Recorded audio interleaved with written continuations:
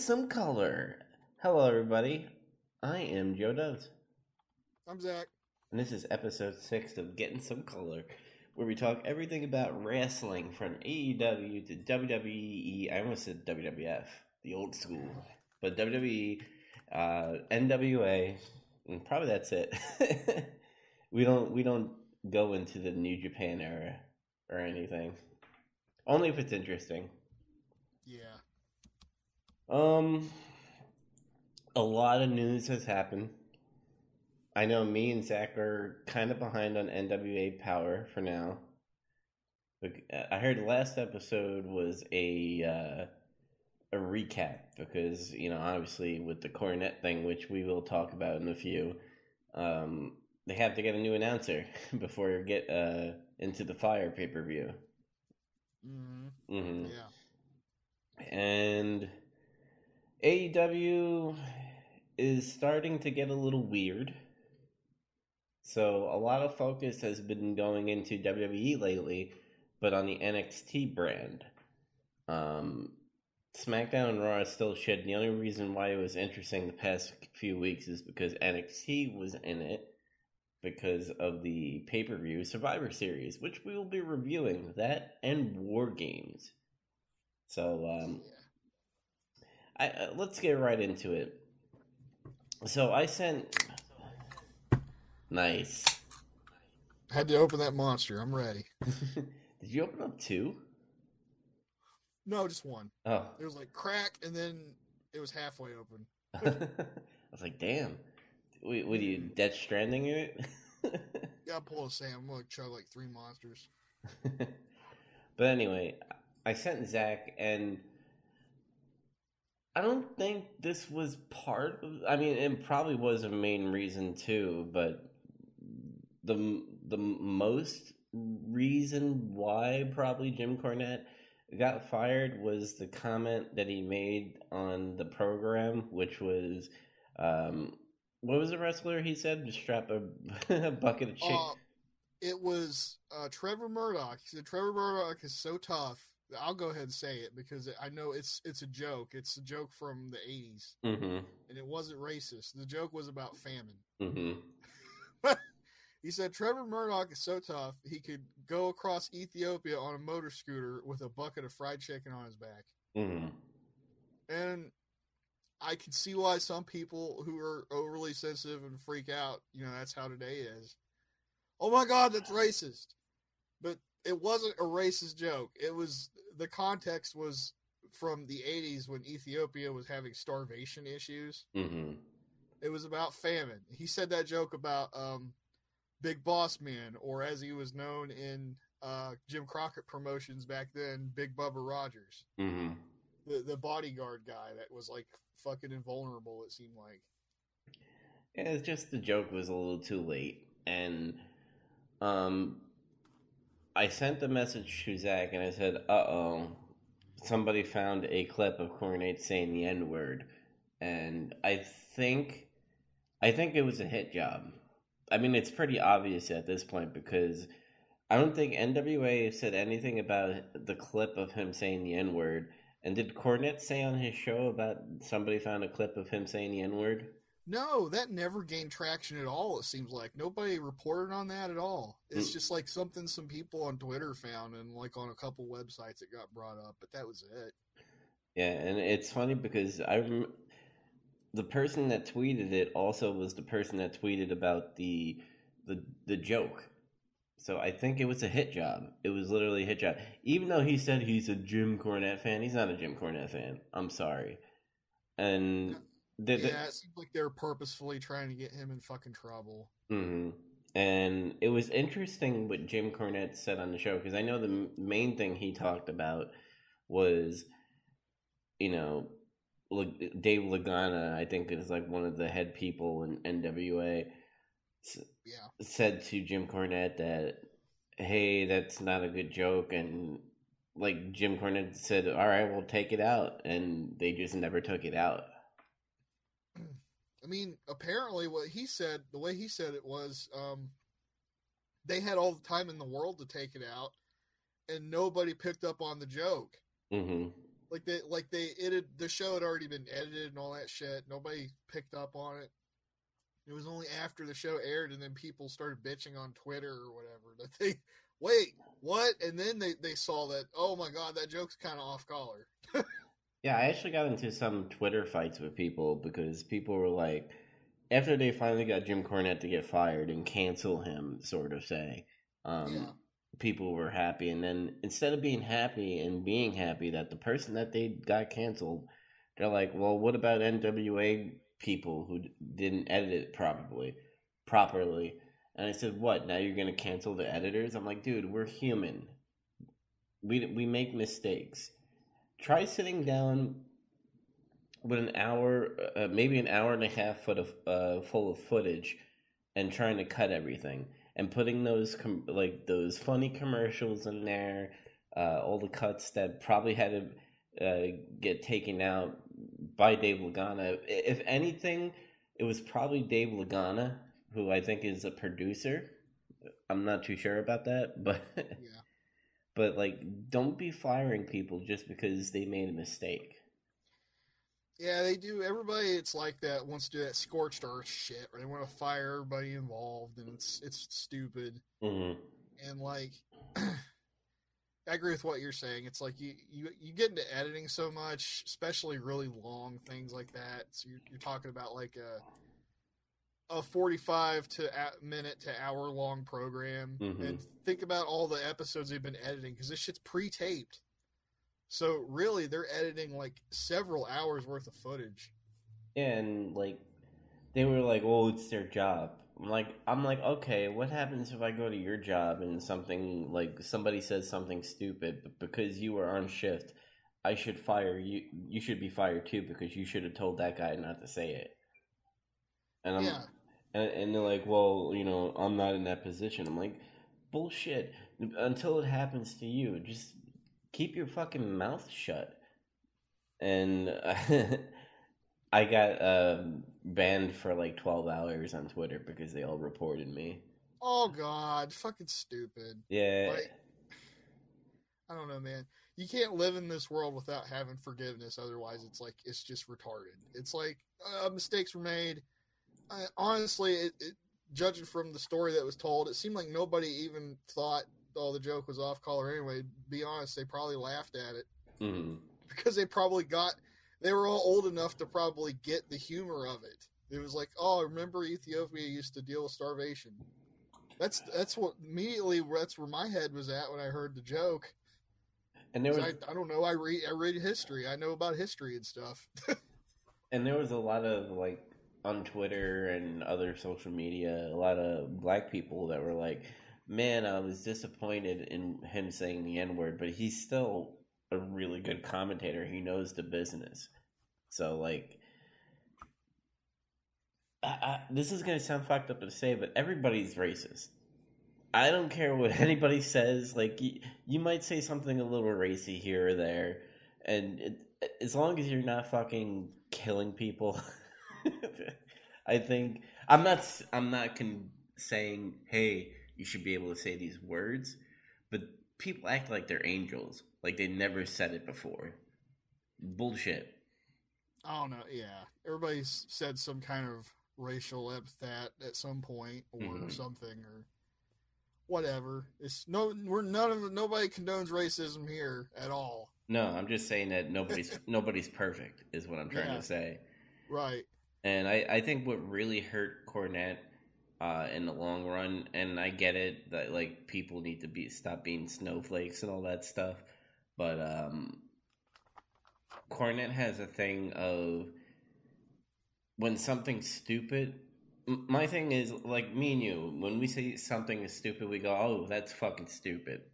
In the end, Cornette takes it to a whole new level because he's an entertainer.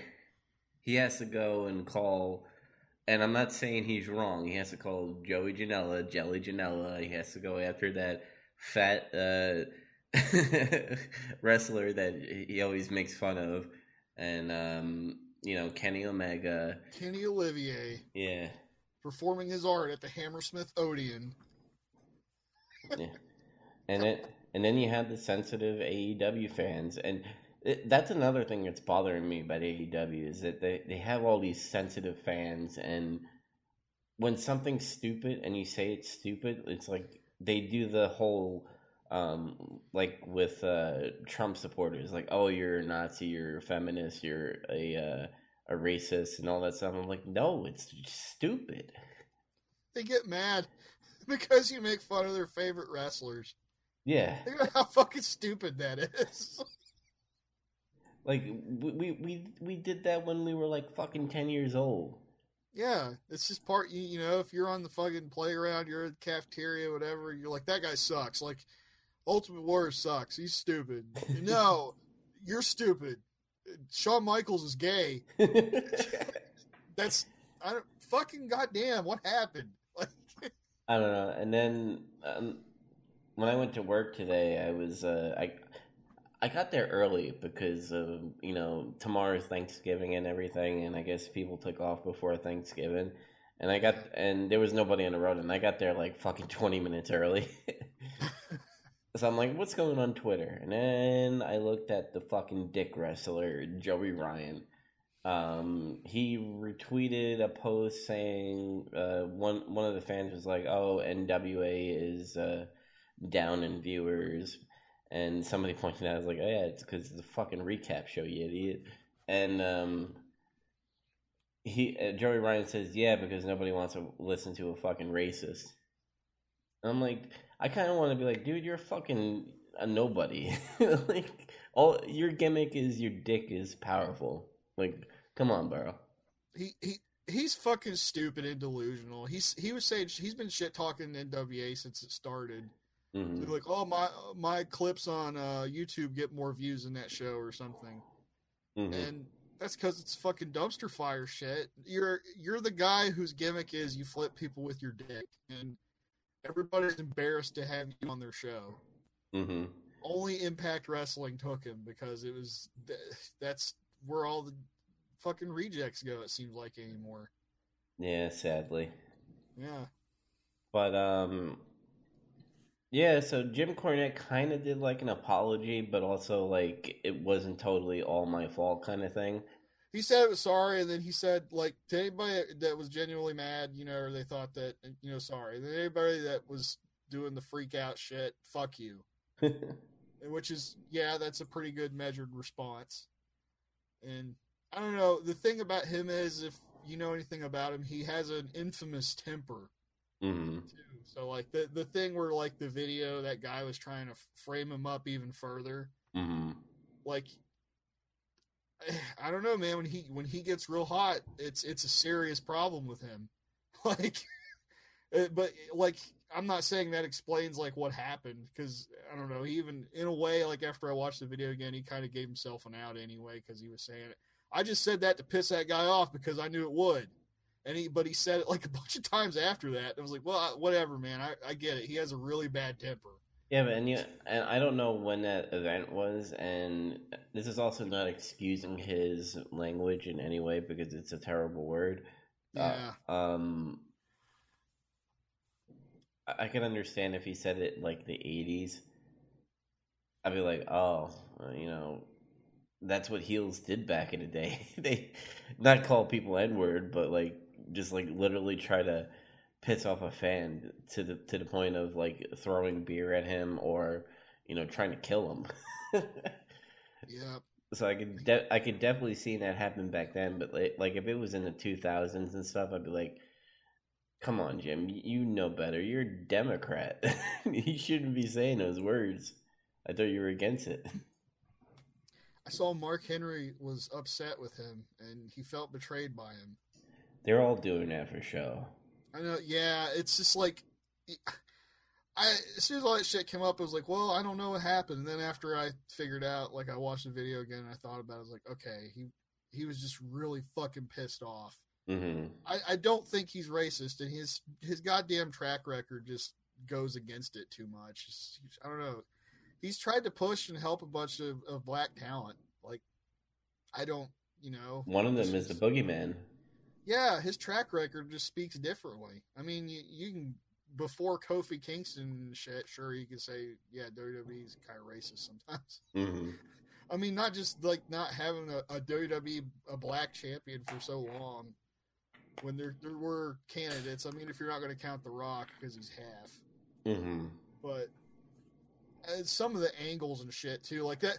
Like when that came up, I was watching a video about that old Booker T angle with Triple H, Yeah. where it was it was basically a racist angle, but up until when Booker T lost, it was actually good.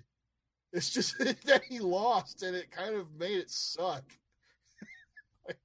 Do you remember that? I think that was probably part of the Booker T Triple H angle, or at least during that time. But John Cena was like in an interview, and like Vince McMahon was like strutting, you know how he's strutting all that stuff, and he like goes up to John Cena, and I'm saying the A at the end, and he goes, "This is Vince McMahon saying," he said, "What's up, my nigga?" Yeah, and like he was like. Oh my god! That when that happened, I remember I was watching. I think that was a pay-per-view when it happened, and I was like dumbfounded. Like John Cena's reaction was like my reaction. I was like, what? Did he just say that on TV? Like, it was crazy. I'm telling you, dude. And this is a track record with Vince McMahon. Every time he discovers something, he has to like repeat it or put it in his show. I guarantee you, he watched the movie Rush Hour, where Jackie Chan said that to the guy in the bar. Oh my god, yes, probably. Yeah, and he probably was like, "Oh, this is funny. Let me go do this to John Cena."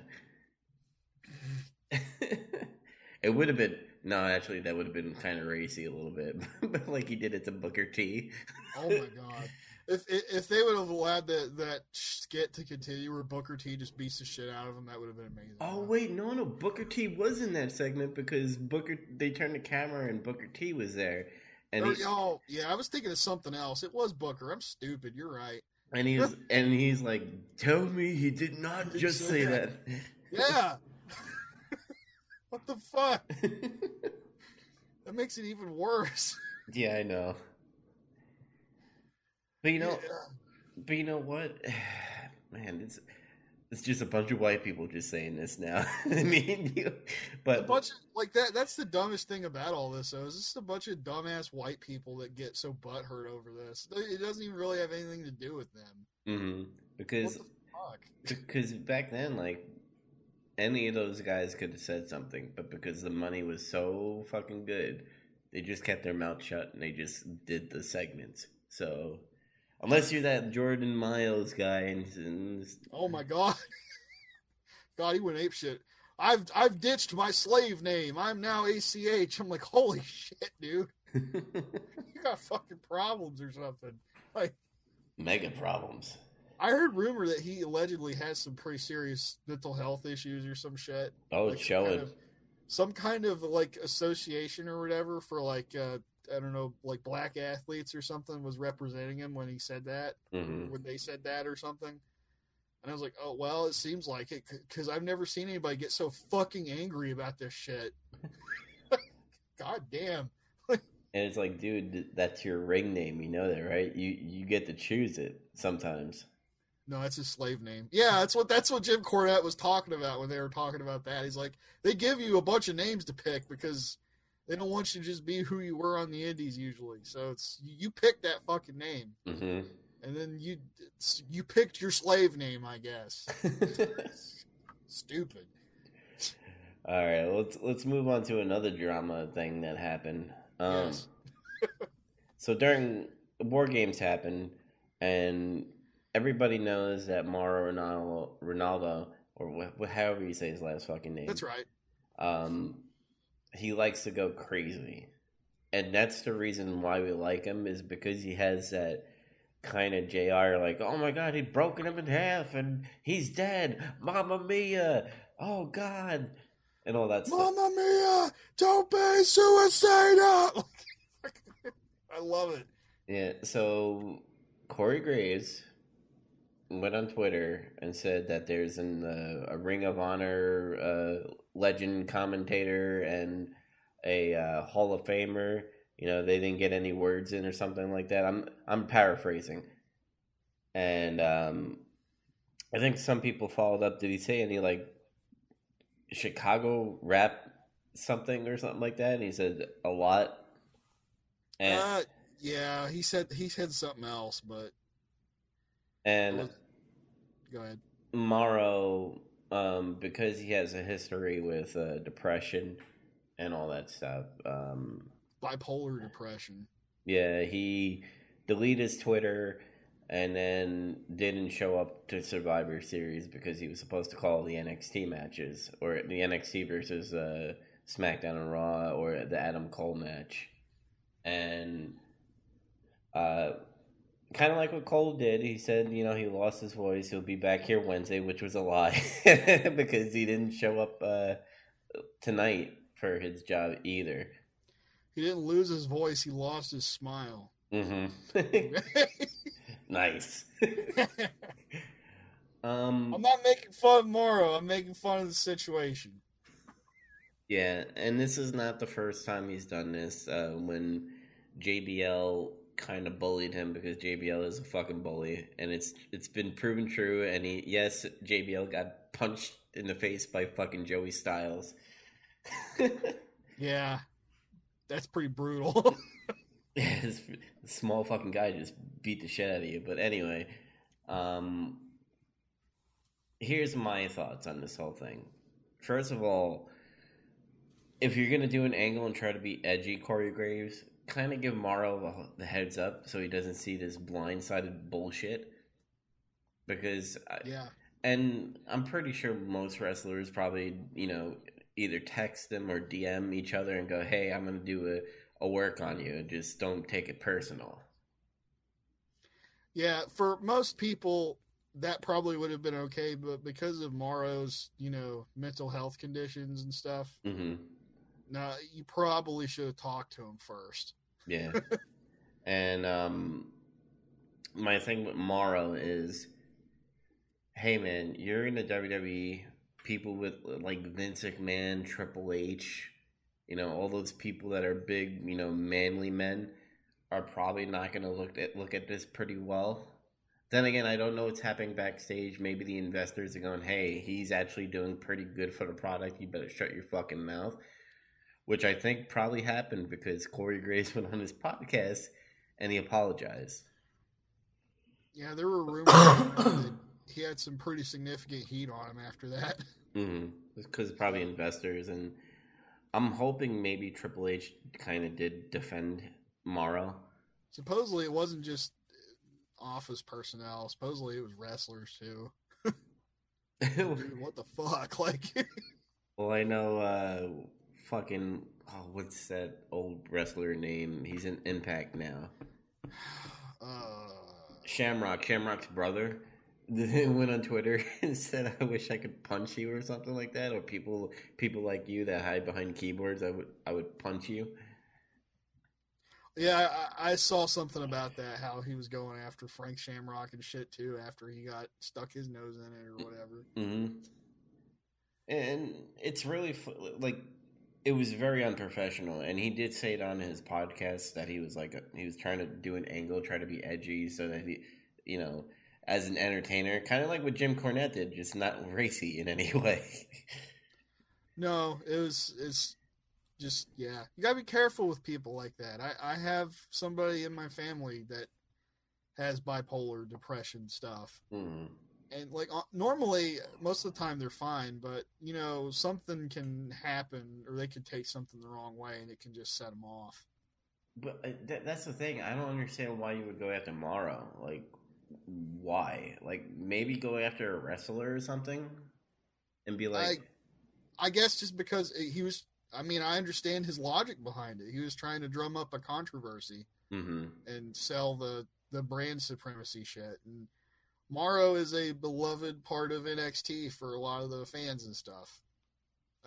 So it would be like trying to bury JR, That's the only comparison you can make, really. I kind of want to bury JR a little bit because I understand, and this is me going off topic a little bit. He he's dealing with Excalibur, but like I watched a video with all the botches with AEW, and some of the things that JR says, I'm like, dude, you need to get your shit together. maybe study these wrestlers and stop trying to like correct Excalibur all the time.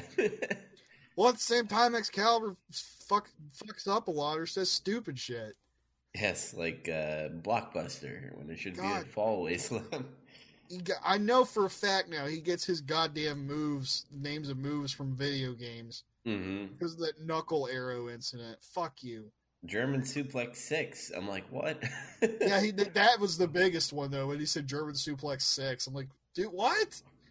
Just say, like, and I believe JR said, just call it German Suplex. Like, yeah, JR flubs sometimes, and honestly, I think half of it is trying to call some of these crazy goddamn matches that they do. Mm-hmm. Where, it's hard for us to fucking keep up with what the hell's happening in some of these matches sometimes. Yeah, but I digress on that. So he didn't show up tonight. Apparently, they had a third man on announcer for NXT. I didn't watch NXT tonight. I'm going to go back and watch it later. But they had a third announcer, apparently a guy that won a contest with WWE, and he got a shot tonight to be on TV. So good for him, whoever he is. Cool. Yeah, doors open. Mm-hmm. I hope Morrow comes back. I hope this is not a Vince McMahon going, well, fuck you. You're not showing up to work. Well, you're fired or suspended or something like that. It would be a really big mistake if he does that. If he does that, I'm going to be pissed. But I know Triple H and Shawn Michaels going to be like, dude, let us do our thing here. You deal with those main products over there. I was going to say, it seems to me like Vince still doesn't really... He's still kind of hands off on NXT so far. Mm-hmm. I mean, we're 2 months in, and really nothing's changed. It seems like it still seems like the same show. Yeah. So I don't know. Maybe it's still like that. Yeah, we'll talk about my surprises in Survivor Series, but what's the last thing you watched with NWA? It was episode before last week because I was gonna watch that. Then the thing happened with Cornette, and they took the episode down temporarily, and it totally threw off my rhythm of it. Mm-hmm. Oh, and I'm sorry. Did you have any other things to say with Morrow? I feel like I'm kind of rushing a little bit. Oh no. You pretty much said everything. So cool. I was just giving support and the context of hey, keep his condition in mind. Those people are extra sensitive, legitimately. Yeah, and people are having another Twitter fight where you have those people that go we need to save for him. I'm like, dude, just if you know he has a condition, just don't do it. Period. Yeah. Or at least talk to him and be like, hey, let's do an angle where I kind of rib you, but I'm not being serious at all, and let's make a thing out of it. And then maybe Morrow could have been like, no, man, I'm not comfortable with this. Can you do it to somebody else? I'm sure if he came to him beforehand, he probably would have been like, cool, that's okay. Mm-hmm. It's just without that context, though, you know how people in the wrestling business are, and people talk behind each other's backs and shit. I could very easily see him taking that he's burying me. What the fuck? Because he's dealt with something like that already, with JBL and stuff. Here's another thing that I'm kind of worried about if it ever happens, which I don't think they'll ever do an angle like this because of how sensitive he is. But you know how a wrestler gets in the face of an announcer and gets a little edgy with his stuff, like a CM Punk kind of thing. Remember when he did the pipe bomb and he was like, maybe the WWE would be better if Vince was dead. Yeah. Imagine if they said that, maybe the announcing team would be a little bit better if Morrow was dead. How would he handle that? You know what I mean? Oh, fuck, no. You should not do that. Unless, unless you talk to him and he gives you permission to do it. There's no way. But even if you do give it permission, you got to understand how is he going to come off on it? If he's if does he have to know every word? Because you know how wrestlers do improv, especially in NXT. Hey, because you came up with this situation, that actually gave me a really good idea to get somebody heat. It wouldn't be. Don't do that. Don't say that. But like, just have them beat up Morrow one time. I've never seen him get manhandled or anything. Mm-hmm.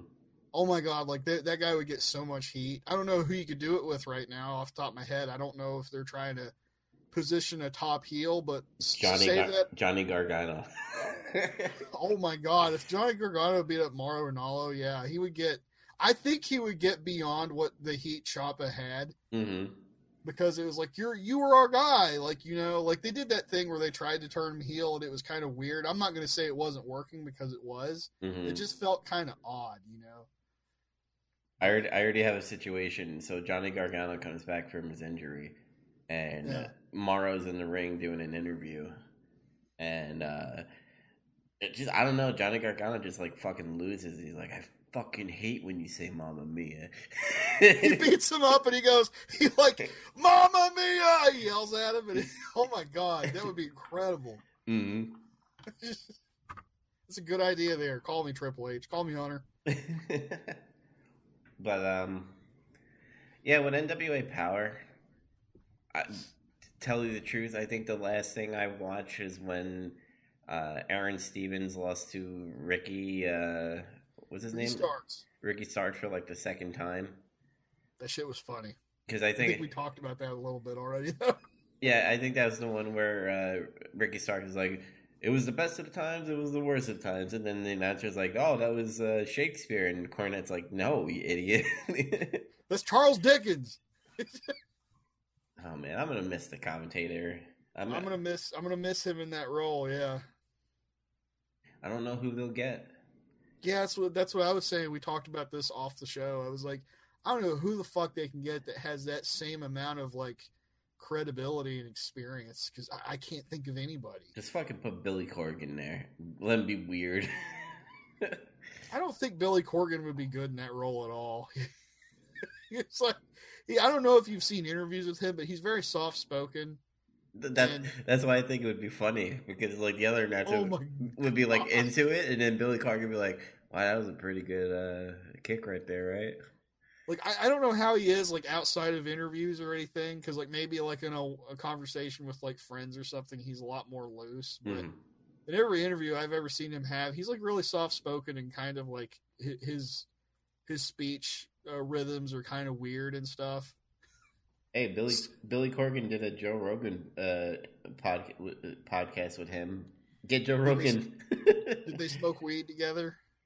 They talked about aliens or something. Okay, well they probably if they smoked weed together, it would have been even better, probably. Get Elon Musk to be the commentator. Yeah. There it is. Fucking AI. Shit, my Cybertruck could outdo like fucking whoever the fuck. Oh yeah, let's talk about that real quick, even though it's not wrestling. What do you think of the Cybertruck? I think it's like the Warthog from fucking Halo. Honestly, it's been like a running meme with that thing, like that people take something from old video games and say, look, I don't think it looks like a Warthog. It looks more like shit, like the old 3D polygonal, like fucking games like from the early 90s. The first time I saw somebody do this comparison, though, was with, that game Out of This World? Yeah. Yeah, like, there's apparently a truck or a vehicle in it at some point, and it looks exactly like that fucking Cybertruck. It's the same shapes and everything. I think... like, wow. I mean, people are shitting on it. I think it looks decent enough, but I'm, like, into those cheesy sci-fi movies, so I'm like, oh, that's pretty cool. No, the specs in that truck are fucking amazing, and it's got like good battery life. It's good for like over 500 miles on a charge. Yeah, so and that's I think that exceeds everything for like an electric vehicle. Yeah, people just like to shit on. I'm considered that the human race is now a complete shit fest now. Because now that you can express your opinion on the internet in relative anonymity, and you people feel a great need to bitch and just say whatever dumbass thing comes across their mind. Is all it is. If it was in real life, like you know, if the people had the paper or they're at the fucking McDonald's or whatever. I just say that because I know old people like to hang out at McDonald's. like they'd be like, well, that truck looks fucking stupid, but those are guys that they've known for years or something. Mm-hmm. You wouldn't just say that. You would just be sitting there in McDonald's and there's like a bunch of strangers and you're reading the paper and you just look at that person. You go like, "This? Have you seen this Cybertruck? This is fucking stupid. This is retarded." People look at you like you're fucking crazy. Oh, an update here. Jericho beat Scorpio Sky because it wouldn't make sense if Scorpio Sky was a champion and a tag team champion. But after near the end of the match, Moxley came out and it looks like he's going to be challenging Jericho for the title soon. Good. So that should be interesting. I don't know if you wanted to talk about anything NWA Power. I mean, we could talk about... We're probably going to be doing a special podcast for Into the Fire on December 14th. Your boy. Yeah, so we're going to watch it, and then we're going to come back here, and we're going to talk about it. Pretty much the night of. Yeah. I just got a couple little news items here, and that's it for me. Okay, shoot it. CM Punk was on WWE Backstage last week, and it was very truthful. He pretty much said everything everybody's been saying about the product for the past few years. He was like, the only good things WWE has is like the NXT and the women's division. And he's not wrong for the most part, like consistently good. Because I'm not going to say none of the guys don't do anything good. That's just fucking a bald-faced lie. Yeah. But I don't know. I don't know. I'd go back and try to find it or something. It's just really funny because now he can say all this shit and get away with it, and they can't do anything to him because he's hired by Fox. Well, didn't CM Punk kind of start like a feud between Tony Khan and fucking Randy Orton? Because he inadvertently started a feud. Yeah, that shit was funny.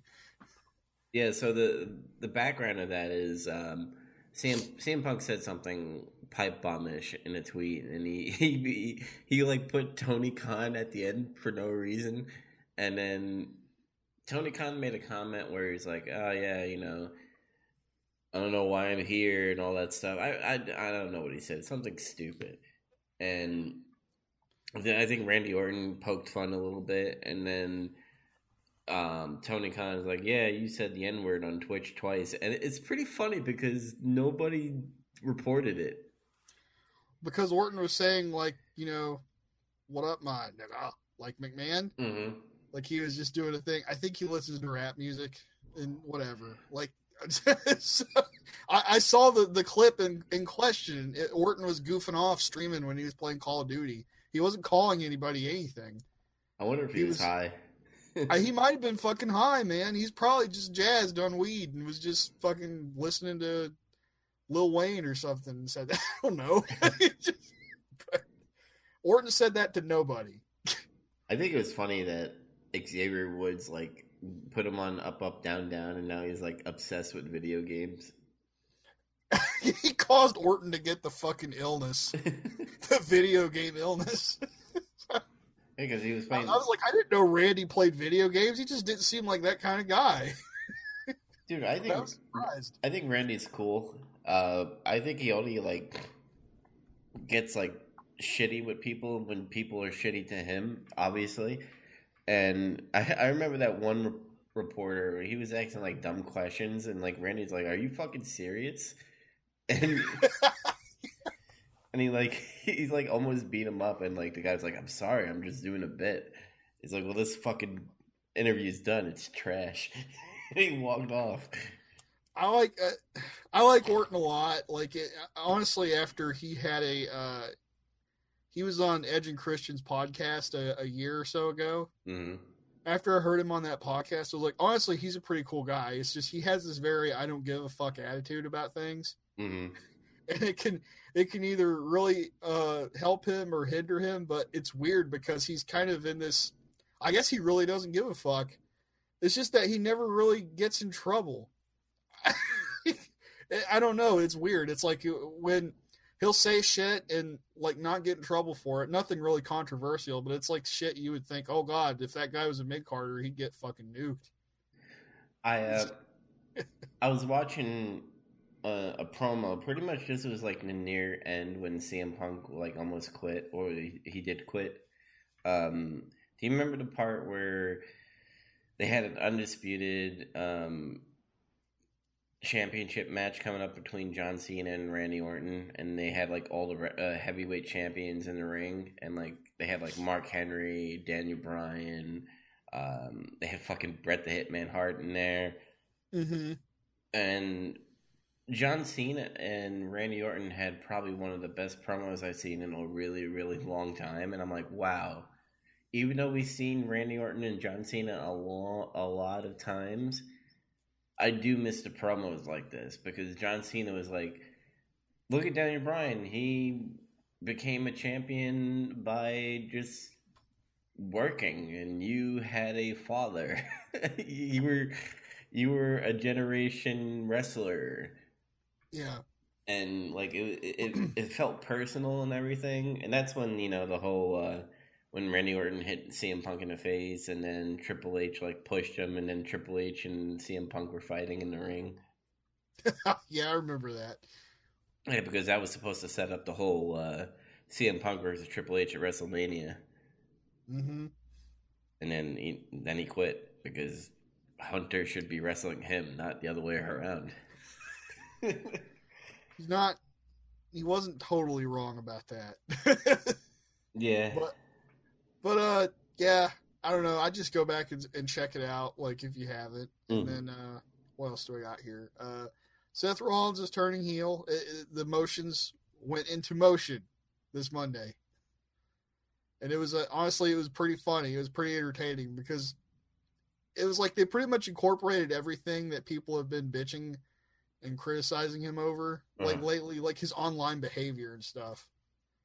Like this shit, like there was that story where Dave Meltzer said, like, Seth Rollins is the locker room leader. He did this, and he was like, he vehemently like opposed that opinion. He's like, no, that's not what happened. And I guess, yeah, Dave retracted it. But then he turned out, he goes, I'm the locker room leader, and I don't want to be, but guys, I'm coming from a good place here. It was honestly like a good heel promo. It was like funny. So it's like, okay, they did it. Like, I hope it's not like, because when he was heel with the Authority, it was funny because, like, I'm a man. He did that laugh. Like, the fuck? Yeah, and I hope it's not a cheesy heel. You know what I mean? Like, oh, you lost your title and now you're going to be a heel. I hope. No, it would be perfect, because you know what? The other thing people are criticizing him for now is that Seth is not cool. That's become a chant. Seth's not cool.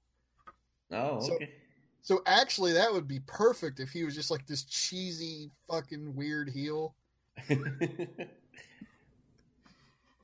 He just hires like big wrestlers to help him out. Yeah, AOP. And then he had like the what the fuck did they call Mercury and Jamie Noble? They had a name for them, but I can't remember what the fuck it was. J&J Security or something. Oh, yeah, that's right. J&J Security.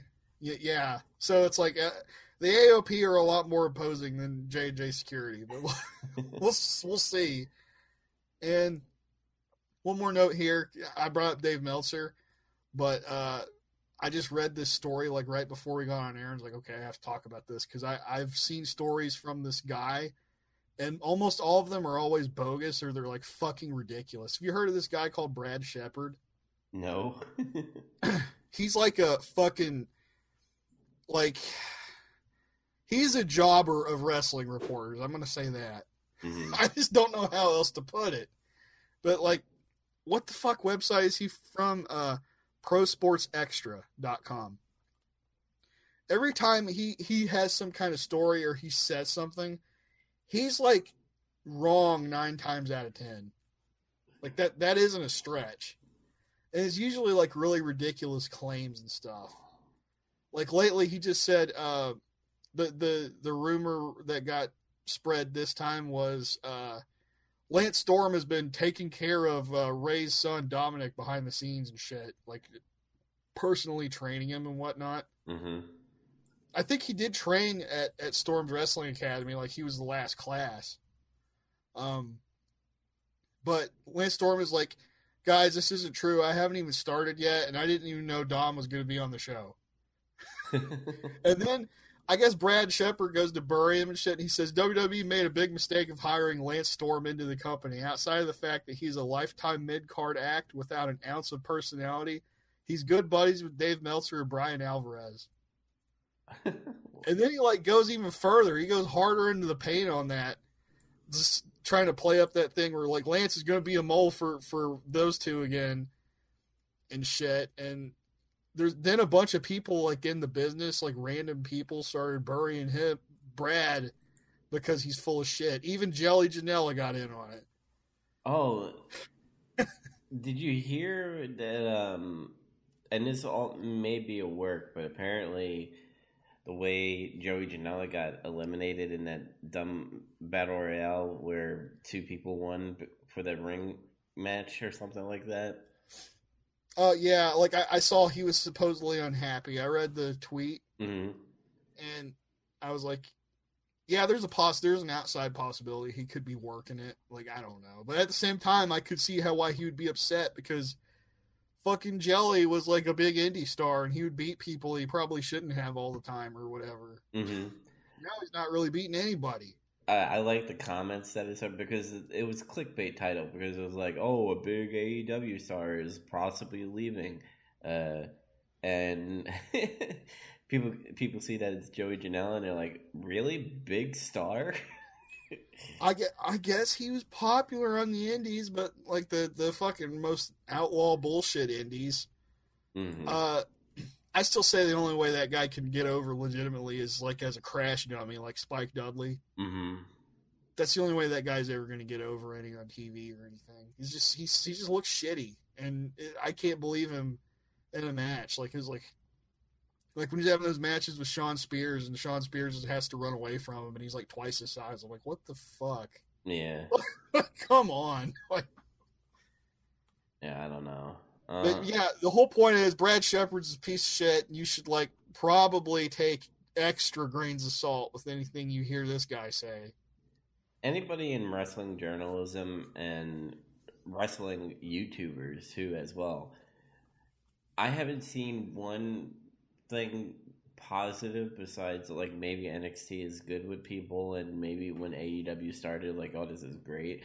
But every time like people are complaining, it's just fucking stupid, and they have to do these like weird calling out other wrestlers and stuff when it's just stupid. They try to spread these ridiculous stories and shit. They've honestly become more like fucking tabloids. Yeah, like CNN, fake news.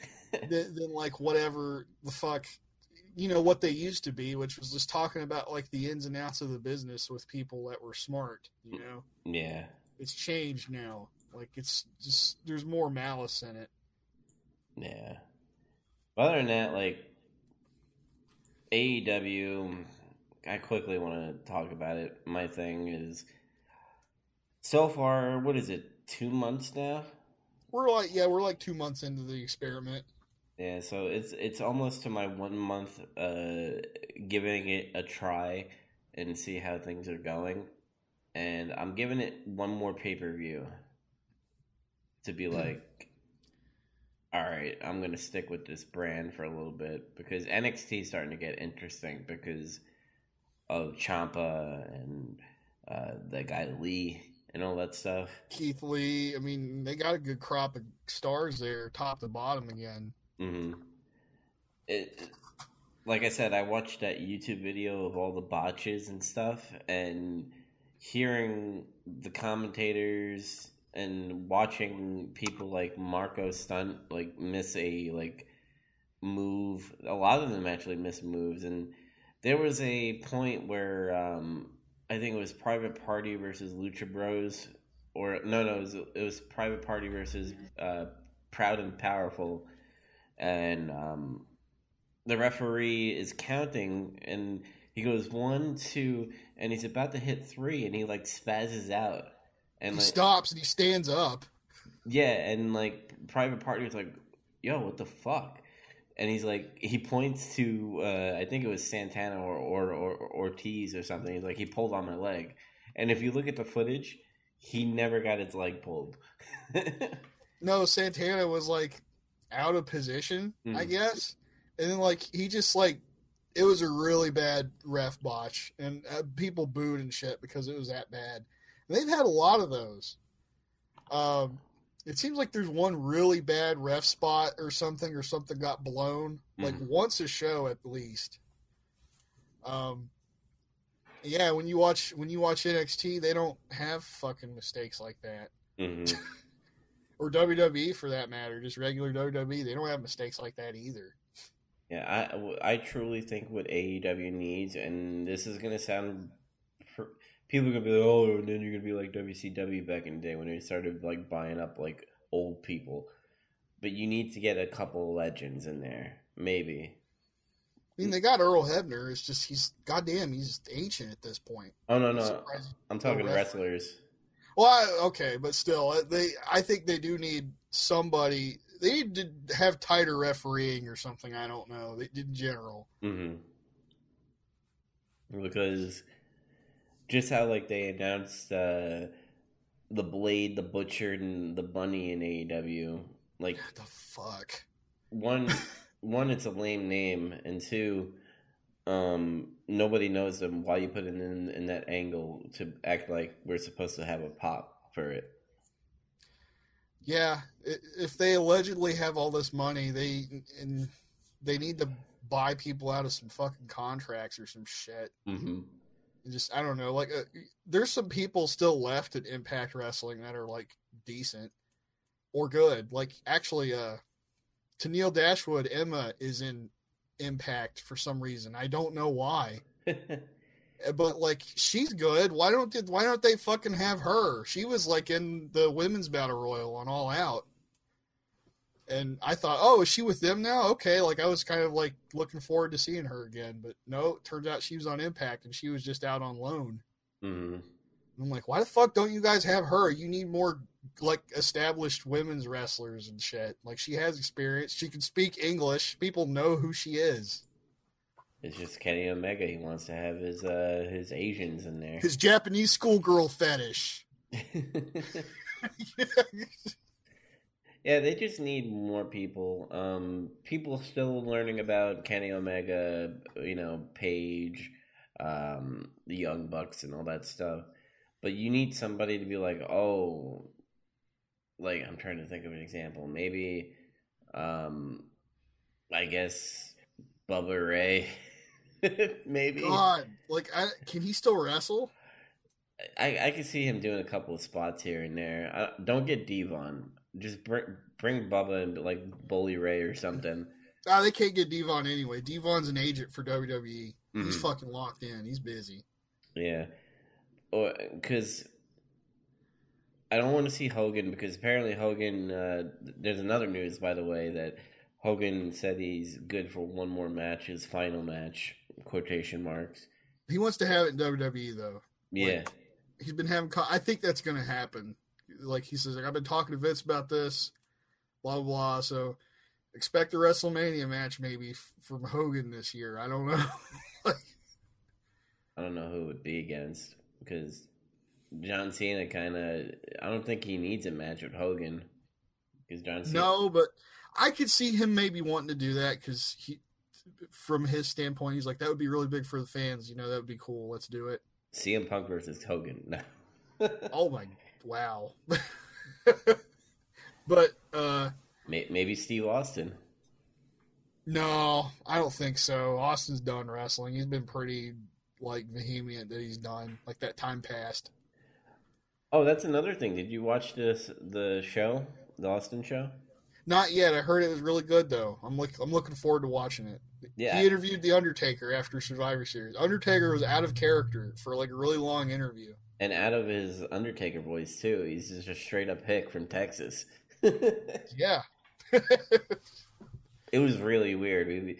Because, like, Austin, he'd be like, I'm Stone Cold Steve Austin. You want whiskey? That's not a good accent. I mean, not a good Austin, but you get what I mean. But, like... He wants beer, not whiskey. Yeah. And then Undertaker would be like, "Yeah, man, I just need to get some whiskey. You got whiskey? You didn't have that? Why didn't we have that from the beginning?" Like, that's how he sound. And I was like, "God damn, that's the Undertaker." Yeah, even when he was American Badass, he didn't quite sound like that. Mm-hmm. Like, he kind of let his accent slip a little more. You could tell he was definitely from the South. But, yeah, I guess he was still kind of, I don't know, putting the damper on it back then, because maybe having his full-on Texas accent come out would really put people for a loop. Yeah. What the fuck? What happened to Undertaker?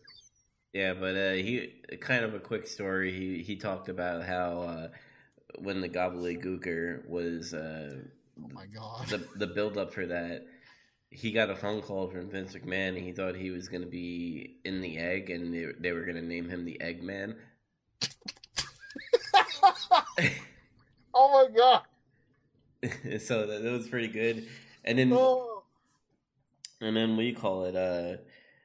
He's like, no, Vince McMahon called me up, and he didn't even call him by like Mark or Mark Calloway. He's like, "Yeah, is this the Undertaker?"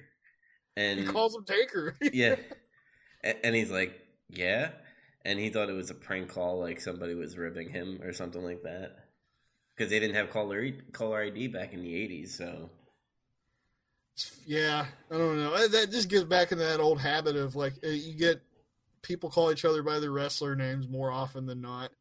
mm-hmm. Edge isn't really Edge. They just everybody calls him Edge, not Adam. Yeah.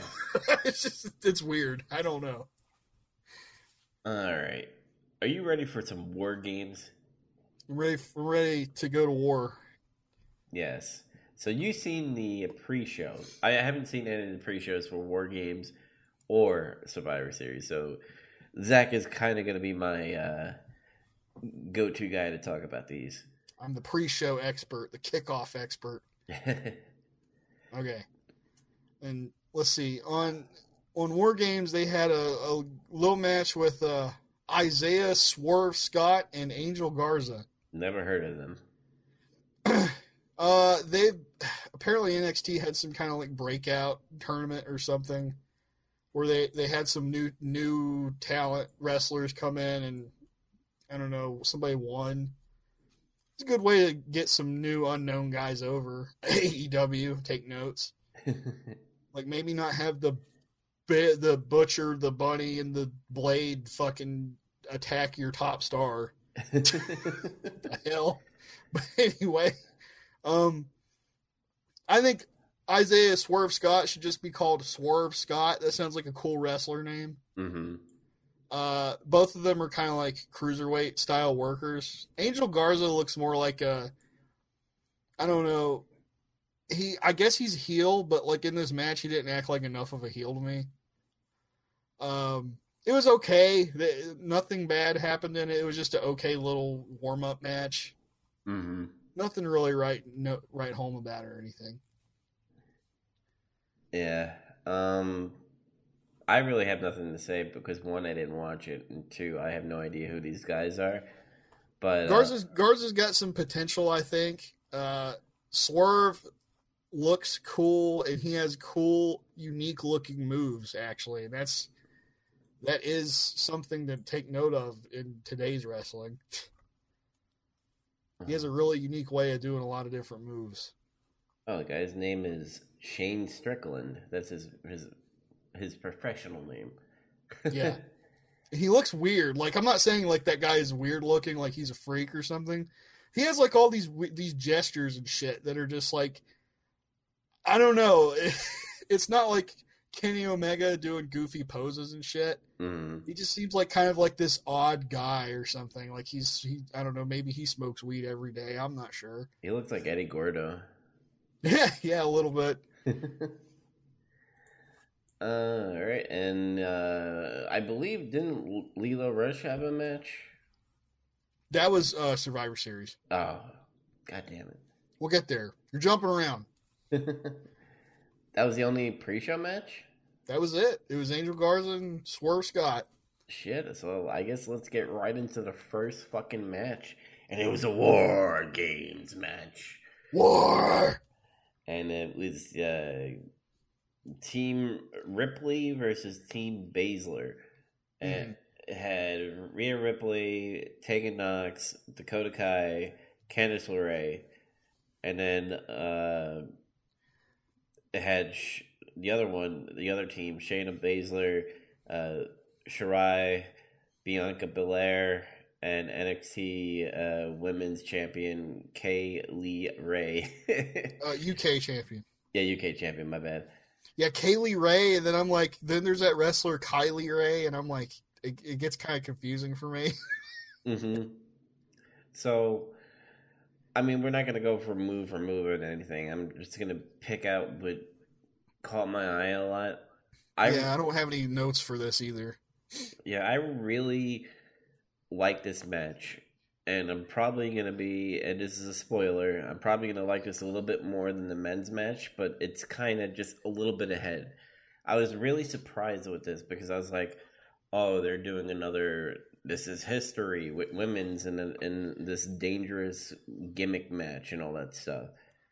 And I have to say, Rhea Ripley, I didn't know she was only 23 years old.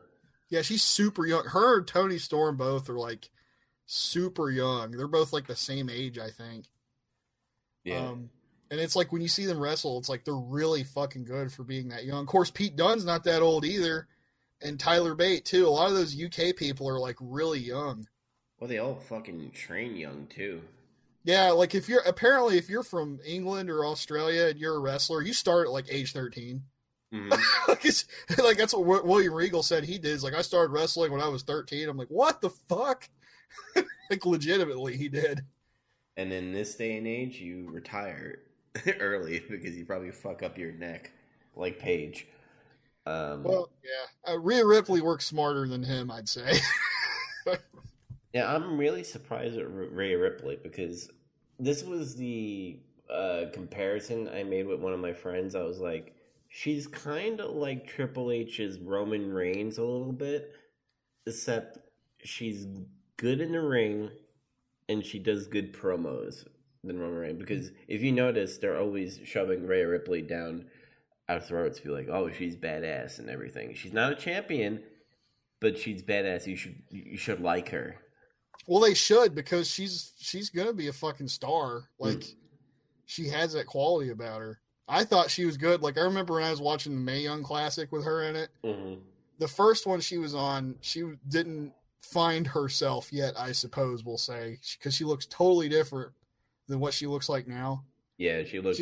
She looked like a novice, like I just started wrestling wrestler. Yeah. Like somebody they'd have as like a jobber that they hired locally or something. And her hair was like super long and everything. And she just looked kind of normal. And then she comes back on the next one and she looks more like what she looks like now. She had like all this fucking metal, hardcore looking outfit. And she came out with this fucking headbanging music. And she was just like this tough bitch that like beat the fuck out of you. And I like it too because like she's changed how she wrestled too. Now she's like more of a power wrestler, which is in women's division. There's very few women like that can wrestle that way. And you might find this, you might find me wrong on this, but I find Rhea Ripley better than Becky Lynch based off of she's believable as a badass compared to Becky Lynch.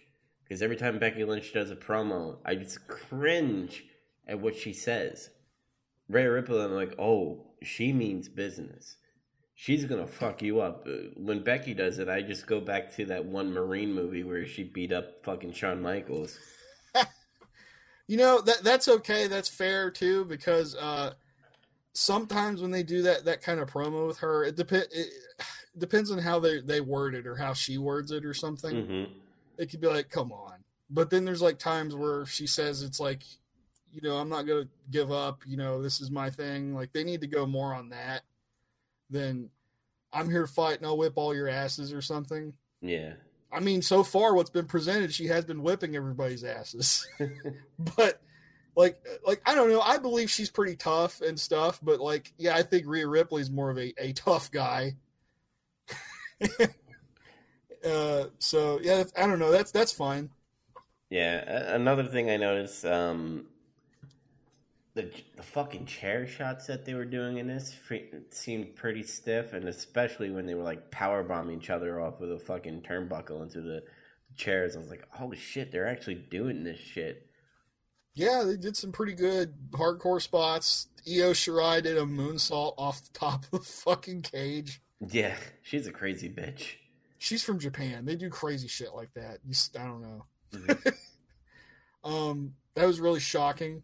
I was telling you, Andy, like when we were watching it, I was like, there's very few people have done that spot, and I can think of a couple people that did this spot like that. Kurt Angle, it's like he doesn't wrestle anymore.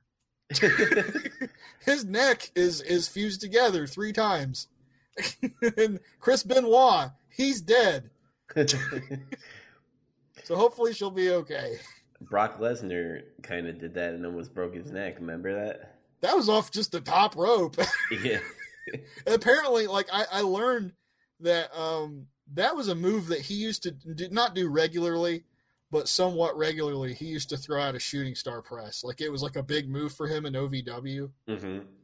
And like, of course, Cornette pulled Brock's side, and he's like, "Don't do that all the time. Just do it once in a while." And he's like, "Okay," which is good because you should do that. You should do a damn shooting star press. Everybody always kicks out of it. Fucking private party. God damn it. But apparently he executes it flawlessly all the time in OVW. Then he has that match at WrestleMania and he tombstones himself. Yeah, that was scary, dude. I thought he died in that match. He did fuck his neck up. I think he did break it, but it wasn't like one of those really bad, like, I'm paralyzed fucking breaks. It's weird. Yeah, not like a fucking Steve Austin getting pile drive by Owen Hart. Yeah. What else do I want to say? It was very brutal, and I think a big thing about that was kind of cool too is seeing that fucking turn of the Dakota Kai, which is my favorite wrestler, female wrestler in the business right now, because she, like you said, is like Bayley but better, and she's actually a perfect face, but now she's heel. And I'm like, this is awesome. I can't wait to see what Dakota Kai heel is. I know. I was like singing the praises of her babyface stuff. I'm like, I was like, yeah, she's basically like a better Bayley. I'm like, I don't know. She just seems more genuine. Mm-hmm. And she doesn't try too hard to be babyface. It's just, she is. But then they turned around and did that. I was like, well, and it was really funny because I noticed on the pre-show and they showed like, Mia Yim was backstage and it was like somebody beat her up. Uh-huh. And I noticed, I've just made a joke about this. I was like, look, Dakota Kai is wearing NWO pants. Like she had like a pair of like NWO, like, I don't know, like they were leggings or something that had like the NWO logo on them. I was like, Andy, that means she's going to turn heel. She's wearing NWO pants. It turned out to be true. So she was probably the one that assaulted Mia Yim too to take her spot. It was like, in the back of my mind, I was thinking that. So I was like, maybe she did this because I think she was still pissed off about that whole thing about not being picked. Yeah. So I was like, that must be what they're going to do. And they did it. And I'm not bitching, saying like, oh, that was predictable or anything. It's just, I've seen so much goddamn wrestling. Like, it's like watching movies and shit. You're able to predict the beats of a story or something. Yeah, it was funny. After she beat up Tegan Knox, I didn't look at the video, and I saw a video of like Triple H like embracing Knox and like saying it's okay, you'll be back and you're injured, and it showed her leg and stuff, and I'm like, whoa, did they really do a work where to like make it look like she really got fucking injured and made a video out of it? I found out that it was like a year old. It was like when she injured herself. Yeah, like they just kind of, well, that was smart because it's like that really happened, so they can really incorporate that into her character and whatnot. Mm-hmm. NXT. Yeah. Yeah, I really dig the match. I really loved the ending, by the way, because I was like, oh, is Ray going to use those cuffs that she has on her wrist? And she did.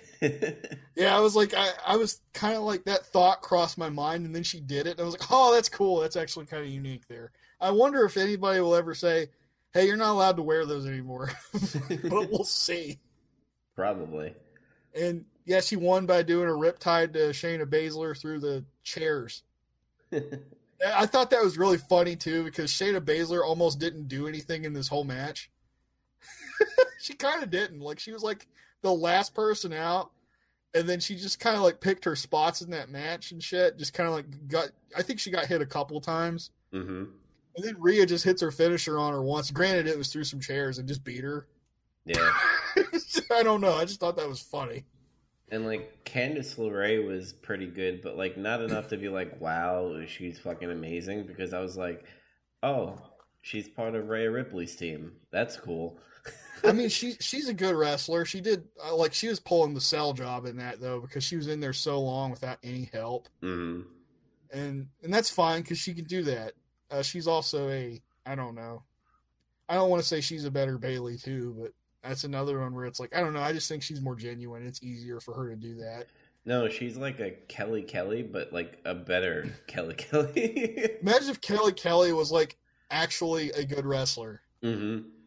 I don't know. Maybe didn't look as fake. That's the two things I can say about her. But I was really surprised that they went with this ending, like where they win 2-on-4. That's I can't stress that enough. They won 2-on-4. Yeah, and then we'll talk about Survivor Series later because we'll talk about it later. But like, I don't dislike it. But the only thing was in the back of my head, I'm like, they beat another team 2-on-4, and the only thing I can say to that is I think Rhea Ripley is getting a big push. Mm-hmm. But Candice better get a pretty good push too if they're gonna play that ending, you know. And come to think of it, I don't think the ladies need a tag team division. I truly think they need a mid-card women's belt. Yeah, like I've been saying that before too. It's gotten to the point where they have so many that just having one title on each show is kind of like not really good enough. Mm-hmm.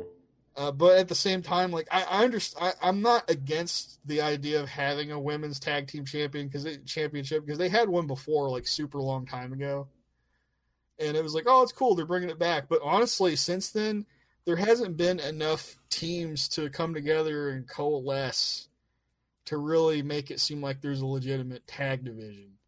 Well, they should be using all three brands as a division, but. You know, they do. They're supposed to, but they don't really do it that much for some reason.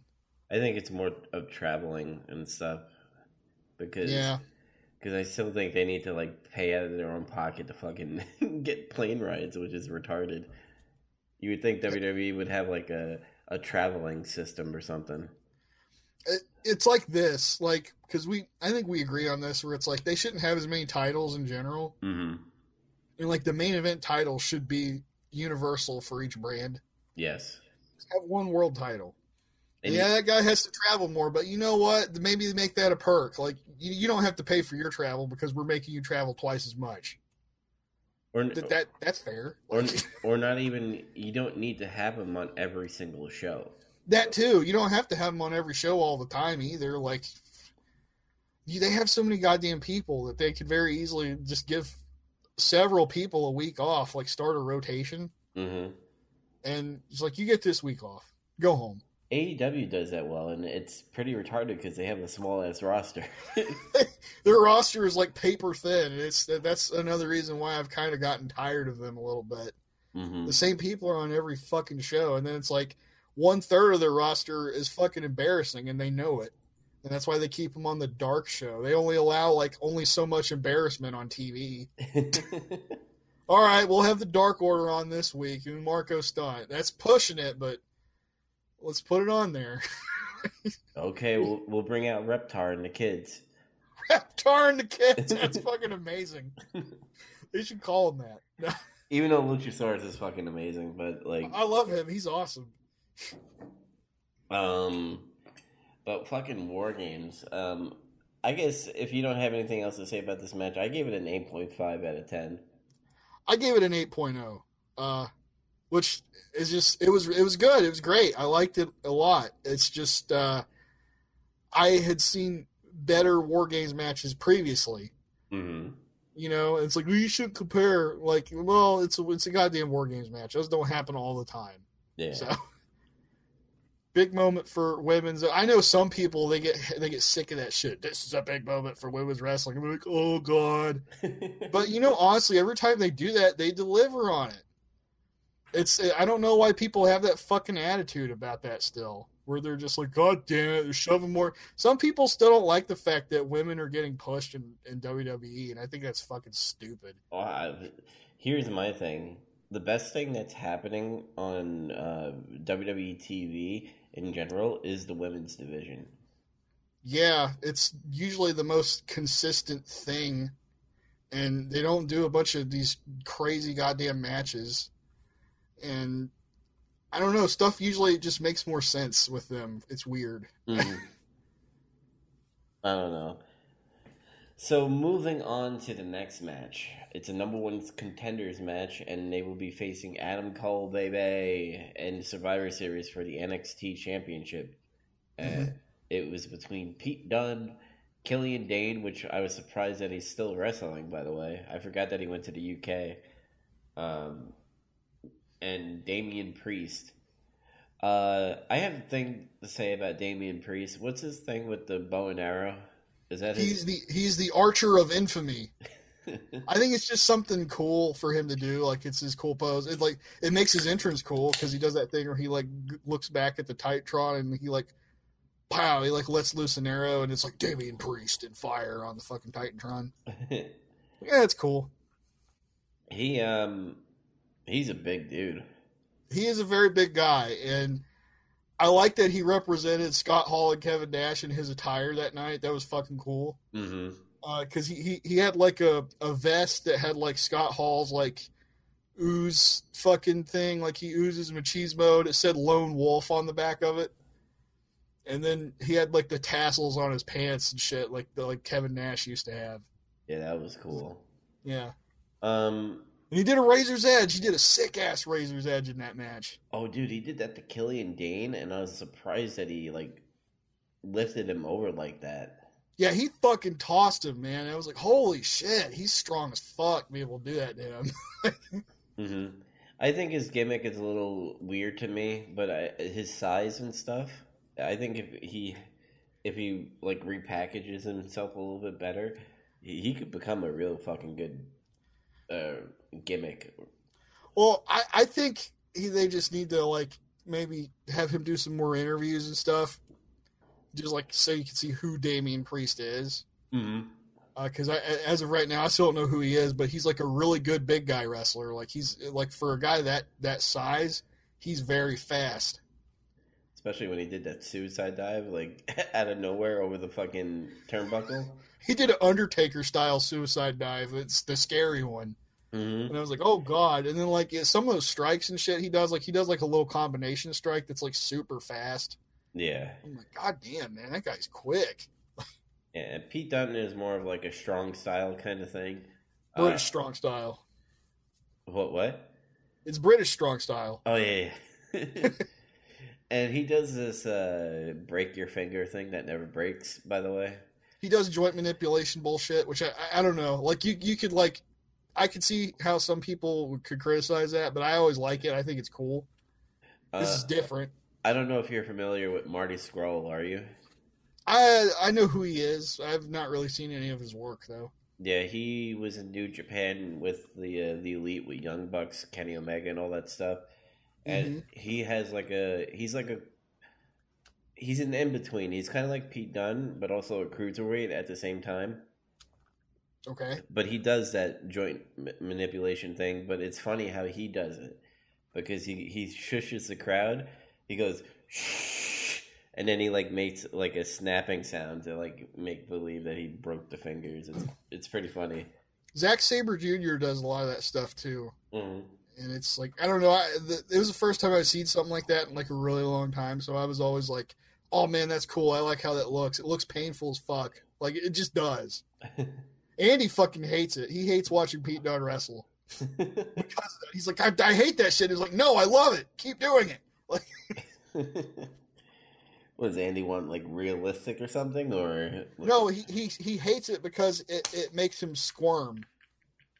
Like it's like what I'm saying. Believably, it looks painful until he's doing the "I snap your fingers" shit.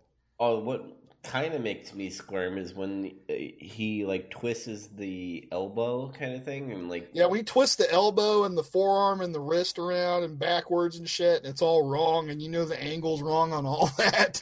hmm Yeah, that's like, oh my god. Ugh.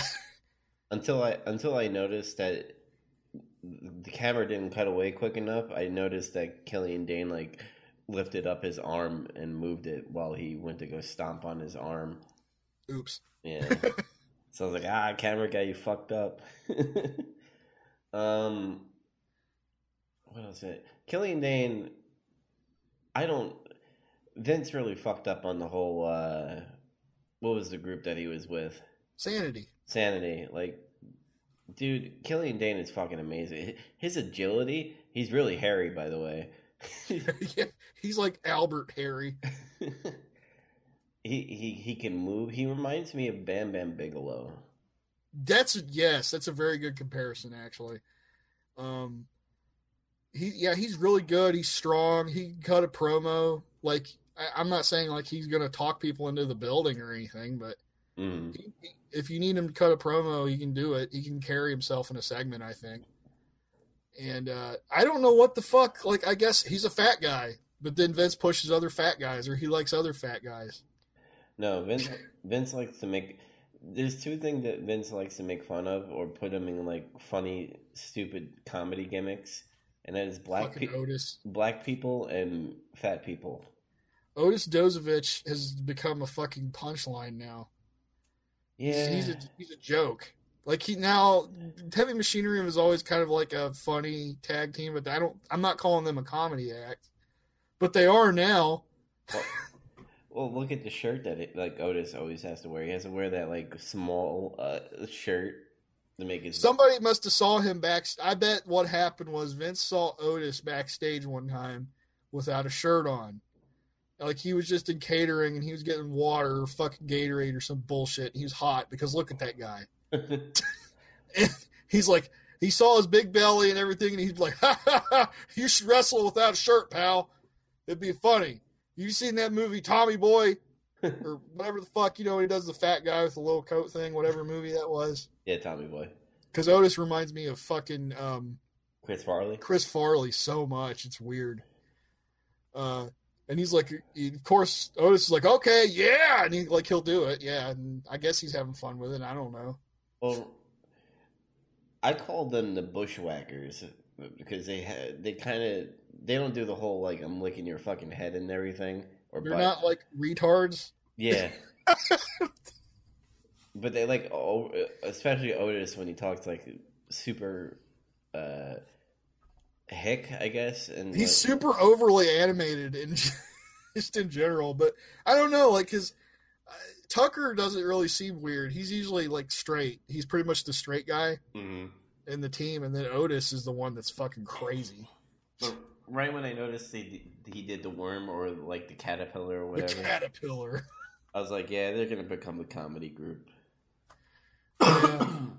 It's okay though. I mean, Otis is funny. It's just, hey, you know what? If you can in wrestling, if you can get into that comedy niche, not like the shit they do on the indies, but like become a legitimate comedy wrestler. It's not a bad gig, especially for like your longevity and shit in the business or something. Yeah. Because you can, like, I don't know, Big Show is like the most weird. Like sometimes he's a comedy wrestler, sometimes he's not. But now he does D&D and plays Destiny all the time. Big Show plays video games and does D&D. Yeah, that's cool. Well, he earned my respect more. I don't know, cool, but I don't know, man. Yeah, sometimes that comedy gimmick can be a really nice, sweet spot in wrestling. So, sometimes the comedy pays off a little bit, where you do all this comedy shit and you become a jobber in some way, and then all of a sudden Vince McMahon goes, "Hey, you want to be pushed?" Like out of nowhere, and it just happens. Think about Santino Marella, man. Like, I hated the Cobra bullshit and everything. Yeah. I always thought he was kind of funny, though. I thought he was legitimately pretty funny. But I hated that Cobra move. It was fucking stupid. Sheamus. Sheamus. But think about how his career went. It's like after his weird little heel turn and everything and how he became like a comedy guy, he didn't have it. He wasn't in like a bunch of crazy matches that fuck your body up or whatever. He had relatively easily compared to like a lot of other guys on the roster. Mm-hmm. So something to think about there. Yeah, but anyway, back to the match. I thought it was a decent match. Fucking a lot of good spots, I'll tell you that. But it had a good flow. Didn't really tell a story because it was a number one contender match. They're like, hey, you win this match, you go to Survivor Series and win it. And I thought all three of them did pretty well. And I was highly entertained, but not high enough to give it an 8. I gave it like a 7 out of 10. Oh, I gave it an 8.5 out of 10. Oh, shit. It was just a really good, hard-hitting, entertaining, believable match. I don't know. It's like there wasn't really much of a story there. Mm-hmm. But other than Pete Dunne and Killian Dane having like a feud there. And I guess Damian Priest, there was kind of a story. It's just it wasn't like super important to the match. Because Priest came in and kind of trying to make a name off of Pete Dunne. That was the other thing. Yeah. The upstart. And then you had Killian Dane getting pissed at Pete Dunne because he tried to break his goddamn hand. Which is fucking understandable. So there was minor story to it. It was more about how all three of these guys don't like each other. They're going to have a match. Go. That's fine. Mm-hmm. There doesn't have to be a story all the time. Nah, but it doesn't. Very, very good action. Compared to like other triple threats I've seen a lot lately, the action was always very tight, very good, very snug, no mistakes. Mm-hmm. Made a lot of sense. Yeah, and it was just good, and just the commentating was fucking amazing too, and all of these matches that we're going to be talking about because Mara is a fucking king. Yeah. Next match, Finn Balor versus Matt Riddle. What I noticed in this match is that they were making a lot of references to the Prince, which is Finn Balor's Prince Devitt in New Japan. That was his gimmick. He was a dick as Prince Devitt. Prince Dick. Yeah. And he faced bro Matt Riddle. I'm going to say this. I don't like Matt Riddle, and it's for a good reason. Okay.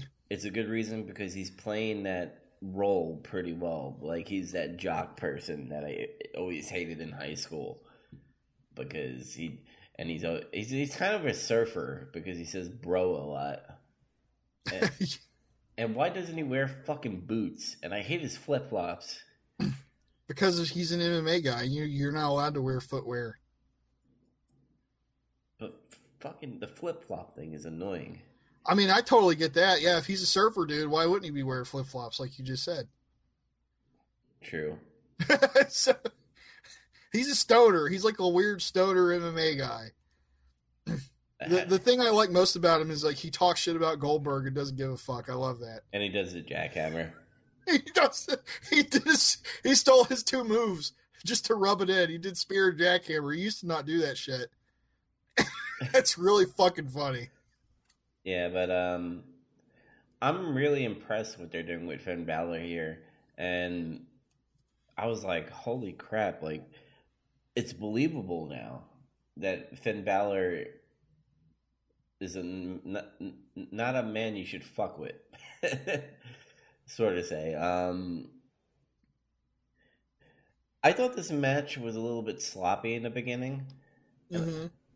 Because I was like, they're not connecting really well. They're doing that whole, headlocks. I don't know if they were maybe communicating with each other on what they were going to do. It was stiff at times. I noticed that Matt Riddle did hit Finn Balor like pretty hard in the head sometimes, and I noticed Finn Balor like kicked him in the face. So I wonder if those were real shots at each other. Like, there might have been some receipts in there. Yeah. because I was like, "Ooh, what the fuck?" And probably found out like, "Hey, mate, fucking stop it, or I'll fucking kick you again." Yeah, probably. Because there was one where he like fucking, when he stomps on the chest, like he like put more oomph into it. Yeah, that move. I'm like, dude, you're gonna break his fucking chest.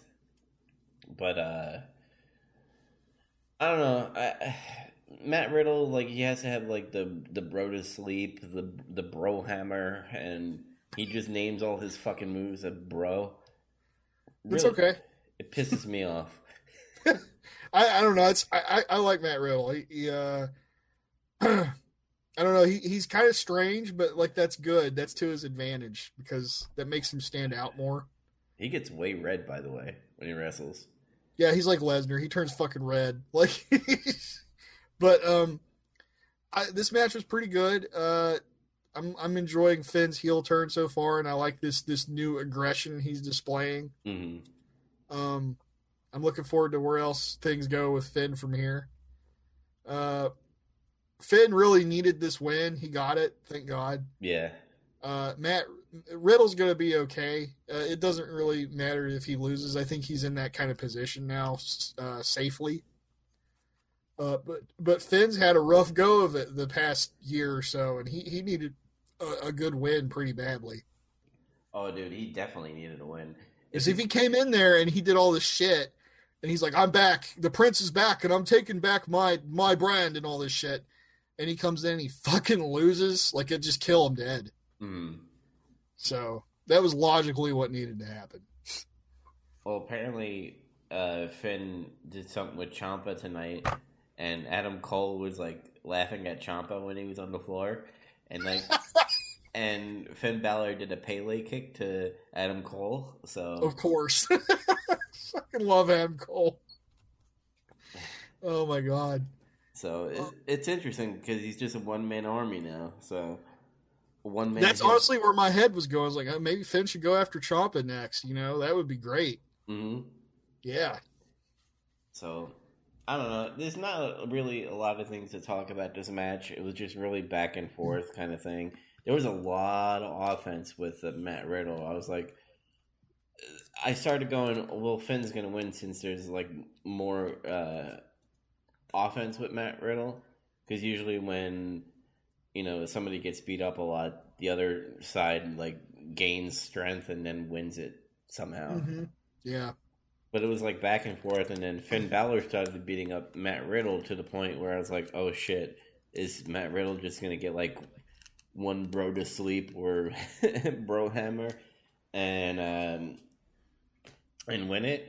And Finn Balor came through, and I was like happy for that. Because if he would have lost, I would have been like, his career's done, in my opinion. Because you can't have him do this whole Demon King in the main roster and make him all badass and lose there, and then come here and be the prince and then lose as the prince. Yeah, that's what needed to happen. What did you think of the match, though, for score? How good do you think it was? I gave this a 6.90 out of 10. Okay. I gave it a 7. Oh. Just because it was good. Nothing bad happened, really. Everything was relatively smooth. The only thing I could really notice was I don't think that Riddle and Finn have that good chemistry in the ring. Mm-hmm. Their styles are very different. They just didn't really click, I think. Could be Matt Riddle's ego, too, at the same time. Maybe. I don't know. I think, judging from the way Matt explains his fandom for wrestling, I think he would have respect for Finn Balor. So I don't know. Because he seemed to make it pretty clear that he thought Goldberg was a terrible wrestler. He is. And he hated it that like people really liked him compared to people like Shawn Michaels or Bret Hart and stuff. He ain't wrong. He's not wrong at all. But Goldberg, honestly, me and one of my buddies at work always talk about like how certain people have they have a time limit on their matches before they start getting bad. Mm-hmm. And Goldberg's one of those people. If Goldberg can have one of those 5 minute, 10 minutes tops matches where it's just fucking all out from the start, it's fast paced, it's just like a bunch of heavy hitting shit. Like it can be a pretty fun match to watch. Yeah, a quick story. That same Raw after Mania, the one where Roman Reigns got booed, and then he's like, "This is my yard now." It's still funny to this day. But after Raw ended, Goldberg came out, and this was like off the air kind of thing. And this is when like people were just sick of Goldberg to when they were booing him. And he goes on the mic, and he just like says, "I didn't do this. I didn't come back for you guys." And he's like, "I came back for one person." And he's like pointing at his son, and his son took his shirt off again like a weirdo, and like did the whole muscle thing in the ring.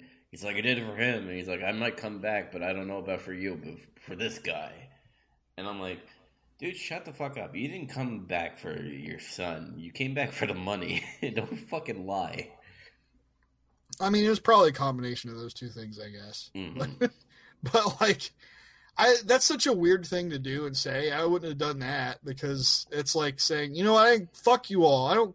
I'm here because I want to be here. It's like, fuck you too then.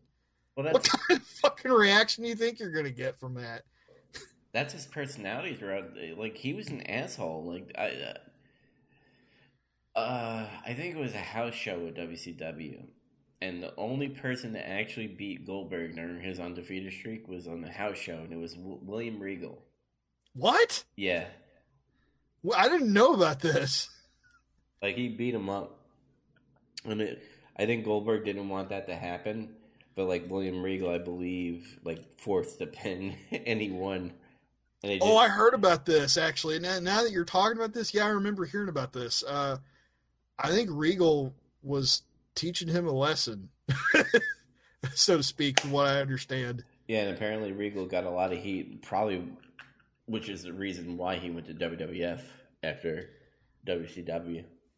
Yeah, I'm not sure what happened. I think some people backstage didn't really like Goldberg, and I think Regal probably, they were talking, and it's like, Regal, why don't you shoot on Goldberg and fucking teach him a lesson? Because he could fucking do that. And I guess he did. Yeah, and he won, and pretty much the WCW like officials like, this match never counted. It never happened. Yeah, wow, I almost forgot all about that. Yeah, so I don't like Goldberg because he's just a trash fucking wrestler, and I didn't really care for his streak when I used to watch WCW. I know it was lame. Yeah, I was kind of starting to tune out of WCW at the time with that. He was like, come on. I thought Goldberg was like a Stone Cold ripoff. Like, that's kind of a dumb thing to say in a way, but like at the same time, it's like you got to think about like the timing of everything. Mm-hmm. It's like they pushed bald goatee guy who beats people's asses. Now, Austin's push is different from Goldberg's because Austin didn't just out and out whip people's asses and just dominantly beat people all the time. Yeah. Usually he had to fight for his win. It was like sometimes he would have that match where he would just absolutely fucking destroy somebody or something. But in a lot of his big angle matches or something, like it wasn't like he was just dominating people. He was having a fight. So, man, where was I going with this? Yeah, so sorry, I don't know. You talk about wrestling, you talk about a bunch of different stories and shit. Yeah, just Finn Balor and Matt Riddle, they did well. It was fine. It was good. It was entertaining. Yeah. But let's get to that main event. The males War Games. I almost hesitated because I was looking at the women's thing on the card. The male enhancement match. So their thing was Ciampa. Who's that other guy's name? Ciampa, Keith Lee, and Dominic Dijakovic. Dijakovic. God, it's easy. Fuck you. No, it's not really easy. I hate that name. They introduced him as Chris Dijak before he got his push. Mm-hmm. And then now they change it to this shit. I'm like, why don't you just keep calling him Chris Dijak? This is fucking stupid. Dijak is much easier. It's much easier to say. The Dominic Dijak. It just sounds like a fucking made up name. It sounds like bullshit. Yeah, but those really bad names like Michael McGillicuddy. What the fuck? But they didn't have a fourth, and Ciampa apparently said that like he talked to somebody. He may show up and he may not, but they're still gonna go to war. And they went to war with the Undisputed Era, which I think this is their second one. Or did they do all three? I think they've been in 3 of these things. Yeah. Yeah. So they're. I think they won both of them. I think they won both the previous 2. I'm pretty sure. I'm gonna double check that while you're talking. Mm-hmm. I just want to say Undisputed Era is probably one of the best stables they ever did in a long time. Yeah, since probably since Evolution, for being honest. Mm-hmm. Adam Cole knows how to work the crowd.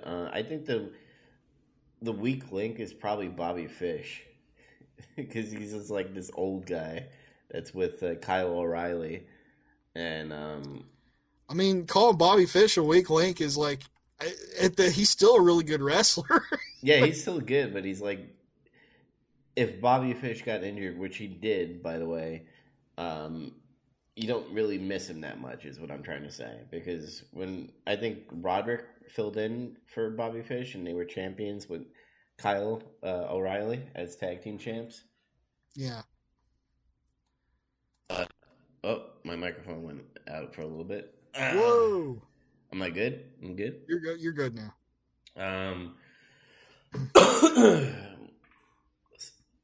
It was a lot of back and forth shit. I think this was a big spot fest more than the women's, I think. Do you think? Because they had more spots, yeah, but I don't know that I would call it a spot fest. Yeah, because yeah, you're right. I shouldn't call it a spot fest. Yeah, they did a lot of the whole middle of the ring thing where I'm gonna power bomb you on the little metal piece that they had in the middle. It's like a big apron area. Yeah. Ciampa was just fucking brutal, just throwing Roderick into the fucking cage. How about that fucking shit he was wearing when he came out? He looked fucking badass when he came out. He looked like Casey Jones, right? Was that? I thought it was like that, or like maybe he was going for like a scorpion thing. Or no, actually, I even said something about Death Stranding because I thought, is he doing a Death Stranding thing? Because he kind of looked vaguely like Higgs. Mm-hmm. Like he's wearing that gold skull mask thing or whatever. It's like, well, it's not really a skull, but I thought of Higgs initially. I thought when he brought out like that Casey Jones bullshit, I was like, Johnny Gargano is going to be the fourth guy. And lo and behold, I guess we'll jump to it right now. So I thought it was a pretty odd spot to do that because technically, if they wanted to be picky about this with the rules, be like, all right, everybody's in the cage now. The match has officially started. But, like, after everybody was in the ring, they did, like, a countdown, and then Kevin Owens came out. I think it would have been better if, while Adam Cole was bringing out all the tables and shit, like, Kevin Owens came down to the ring and, like, beat the shit out of Adam Cole, and they both went into the cage. Yeah, that probably would have been better, because that goes into that trope where they always have to, like, do all play their music and they come out. Yeah. They can't just have somebody run out anymore for some reason. They're like really averse to that for some reason. Yeah, so I thought that's what was going to happen. And I thought it was really funny that Adam Cole set up the table on the barricade and then all of a sudden like gets pushed through the table. Yeah. I thought that was funny. He spent all that time getting all that shit. And he, like, weirdly set up that one table over there and, by the way, blocked that guy's entire view in that seat. And he's like, what the fuck? Like, I would have been like, Adam, you're blocking my view, you asshole, or something. I would have yelled at him. And then, but then, like, he spends all that time setting that shit up, and then Owens just pushes him through the fucking table. It's just funny. It was Ciampa. Ciampa pushing. Or, Ciampa, I'm sorry. Yeah, Kevin Owens comes out. Sorry, spoiler, whatever. Keith Lee, I'm really impressed with. He's agile. He does look a little silly, in my opinion. Just like how he has the fat and like muscle combo thing going on. He's a fat guy wrestler. Yeah, but he has like that muscle thing. Like he's working out, but he doesn't have that six pack. He's like Vader. Yeah, very true. He could sure power bomb people. Like God, that's called a spirit bomb. When he does that big ass fucking power bomb. Yeah. I'm like, okay, he calls a spirit bomb. Right on, brother. You watch Dragon Ball, I understand. I guess he watches a lot of anime. The tables, did you think it was excessive or? No, it was fine because they did something smart. Instead of having a bunch of tables and having people get all desensitized to having tables all the time, you notice in the women's War Games match, they called for, the crowd was like, we want tables, and they didn't get tables. Yeah, they got trolled by that one bitch. Kaylee Ray. Yeah. Not Kylie Ray. But, yeah, she trolled. That was a good move, by the way, to get some heat there. They saved it for later. Instead of always like, there's chair shots here, there's chair shots there. It's just like, well, over the course of the whole show, it's going to lose its fucking impact. And you could tell Adam Cole was getting tired of bringing in tables because you could tell him he was struggling. Like at the last few tables he was bringing in. That's why Ciampa put him through that table so he could take a breather. He spent all that time moving all that furniture. But yeah, that was fine. It's like, okay, you want tables? We'll save them for later. And they gave him a bunch. Yeah. And I guess we'll talk about the Ciampa Adam Cole off of the top of the cage and into the tables, which is that was insane. Yeah, I got a little nervous because I was looking at Ciampa's feet and I noticed he was like wobbling a little bit and he was like getting caught up in the cage area. Like he had his feet down through the rungs. Mm-hmm. And Andy was like, "This is making me nervous." I'm like, "Yeah, I know." Like I'm watching him. He's like, he's planted his feet down in the rungs. I think just to get a grip on Cole. And then he had to like step out of the rungs and get his balance on top of them. Yeah. This is pretty scary.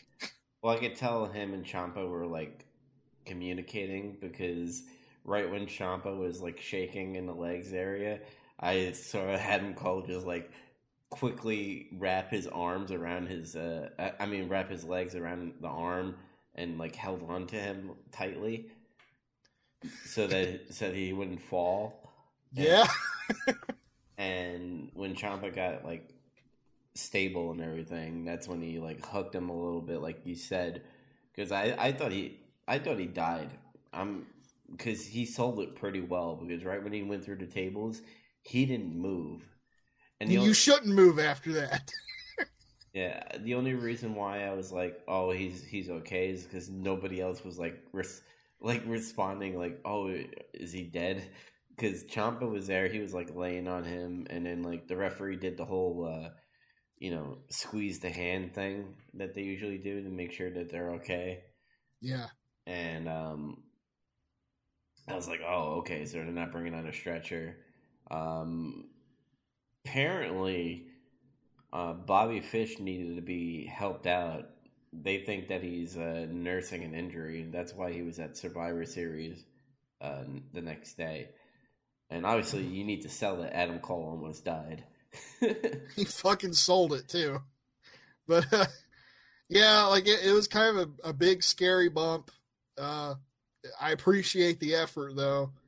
And they took care of each other. And I guess the most shocking thing was, like, Britt Baker was in the front row, and they got a shot of her. And she was like, oh, my God. Like, she had the oh, my God look. Mm-hmm. And she like had her mouth covered, and then it was hilarious because I think Triple H was on like the after show thing or some shit. Yeah. And they're like, they brought that up or something. Like, yeah, Britt Baker's in the crowd. He's like, yeah, we totally didn't even mean for that to happen. The guy in the production truck didn't even know who she was. It was just like, find the most shocked face in the crowd. It was hers. And it's like, well, your husband almost died. So, like, I guess that would be the most shocked face.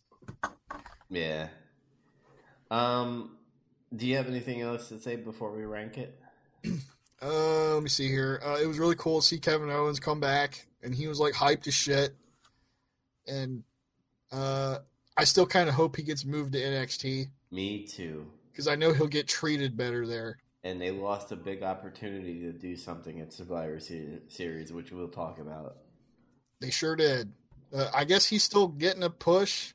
Seems like he's going to be feuding with Rollins. Oh, boy. Which could be good. And, yeah, we talked at length about the big air raid siren spot, so I don't really have anything else. Yeah, so I gave this an 8.0 out of 10. So I gave it a 9 out of 10. Shit. I was really on the fence about giving it that 9. Otherwise, it was like probably 8.75. But that big spot, that was very risky, and it was cool, and it paid off. And a lot of the other action in between was really good too. Like Roddy was working his ass off as usual, and Dijakovic was pretty impressive. Keith Lee was pretty impressive. I mean, all the Undisputed Era guys are good. It was just really fun, and it was good. Yeah. As all these matches are. Oh, yeah, by the way, I went back and checked. The Undisputed Era has been in all previous 2 War Games, but they lost the first. Let's see, which one is this? 2017. They won the first one. They lost the second one. Oh, yeah, that's right. They did lose the second one. So there. They're 2-1 now. Or no, they're 1-2. My bad. Fucking losers. Even though they're the champions. I guess the final ranking I would give it is a 8.75 out of 10 for War Games for me. Like the show? Yeah, the whole show. See, I gave it a 7.75. Oh shit. Which is like, it's just because I actually mathematically average and score. But that's really good though. A lot of shows are never usually that good anymore. Mm-hmm. Well, and it's just the Finn Matt Riddle match and the fucking triple threat kickoff. The kickoff fucking kind of dragged it down a little bit. If I don't include the kickoff, it's probably a better score. Yeah, and I guess that's where we're different. Is you sort of kickoff and I didn't. So that's the key. Don't watch the pre-show, people. Then you watch a WWE pay-per-view, and then they have like 3 or 4 matches on a fucking kickoff show, and sometimes it's shit that's good that probably should have been on the main show. I guess we'll dive right into that since we're mentioning it. You did watch the pre-show, so you don't have to go into deep detail, just stuff that was good or bad and the ugly, I guess. Sure. Or were they all ugly? No. Let's see here. First, there's a tag team battle royal, which is just a bunch of tag teams from all the brands. And it was like, if one guy got eliminated, the whole team was out. Oh, which is fine. That makes it more palatable, I guess. I give it a 5.0. It was just nothing really big happened in it or cool or anything. Mm-hmm. It was just it wasn't really quite a cluster, but at the same time, it was just so But it wasn't offensive. At the end, it was Street Profits and Rudolph, and that man, they almost had a wrestling match in there. I was starting to get like into it because they were starting to have a match, and then fucking Montez got thrown out, and I was like, oh, it's over. And that was his face too. It was like, oh, it's over now. They should really call Robert Roode and Dolph Ziggler Rudolph. That's a good name. It's Christmas. Christmas is coming up. Call them Rudolph. Start selling shitty Christmas sweaters of them. And then they should be called Rudolph, and they should be crappy Christmas sweaters, but they should also shoot promos on why Christmas is terrible. Oh man, that'd be great. It'd be funny. That's good. Call me, Vince. But the next match is Kalisto, Akira Tozawa, and Lio Rush in a triple threat for the cruiserweight title. Does Akira Tozawa still go, ha, ha, ha? He didn't do that in this match. Good. I don't know if he's stopped doing it, but I don't know. I always thought that spot was kind of funny. It's funny, but it was annoying at the same time. But I guess it works. There's lots of good, tight, fast-paced action. I like when they try to do that in AEW, and it just ends up being sloppy, or you fucking lose track of what's going on. Mm-hmm. A lot of this, there was a lot of spots in this triple threat that actually made I'm thinking of the one later. I'm sorry, there's like 2 or 3 fucking triple threats on this fucking show. I almost misspoke.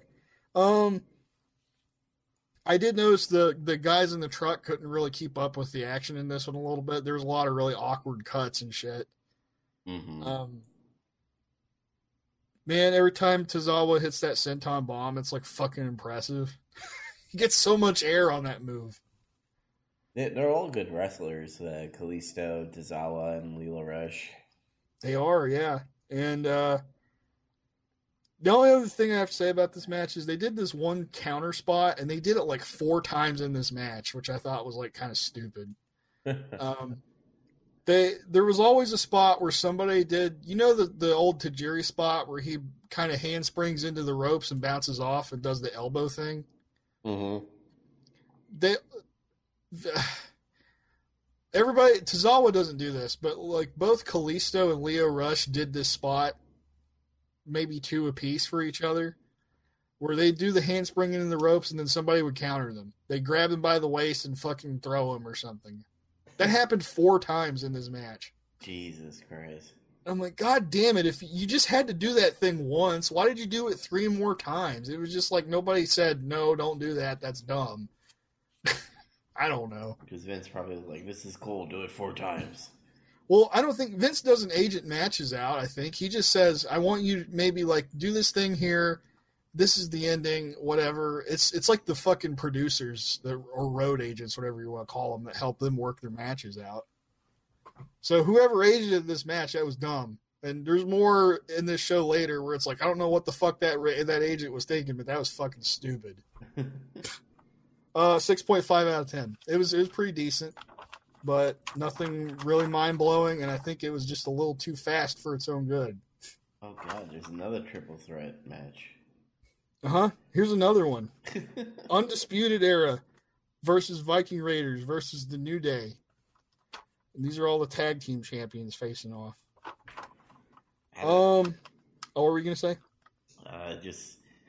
I don't like triple threat tag team matches. It's just stupid, but they did it okay in this match because, this is another thing my buddy from work and I were talking about when we learned they were going to be doing NXT in Survivor Series with everybody else. Mm-hmm.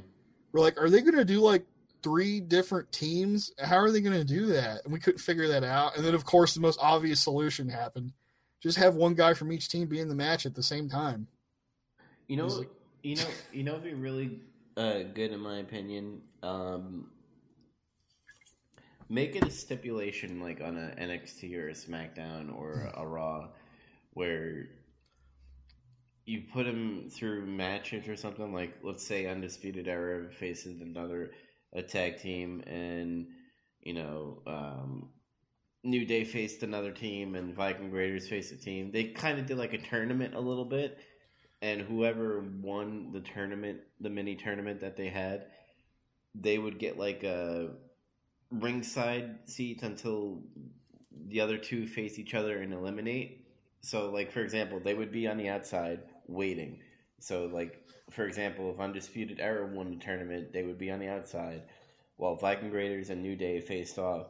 And then whoever won that match, then the Undisputed Era would come onto the apron, and then they would face the Viking Raiders. Because I hate the whole triple threat where they're all in the same ring and they could tag in each other or something like that. They could tag the other team members and all that crap. It's stupid. Yeah, I hate that aspect of having multiple teams in a match where it's the other guy tagged him in, so that team's out now. No, thankfully they circumvented all that stupid bullshit by just having one guy from each team be in the match. That fixed that issue. Mm-hmm. But let's see. Other than that, there was some cool power spots between Big E and Hanson. That was fun to watch.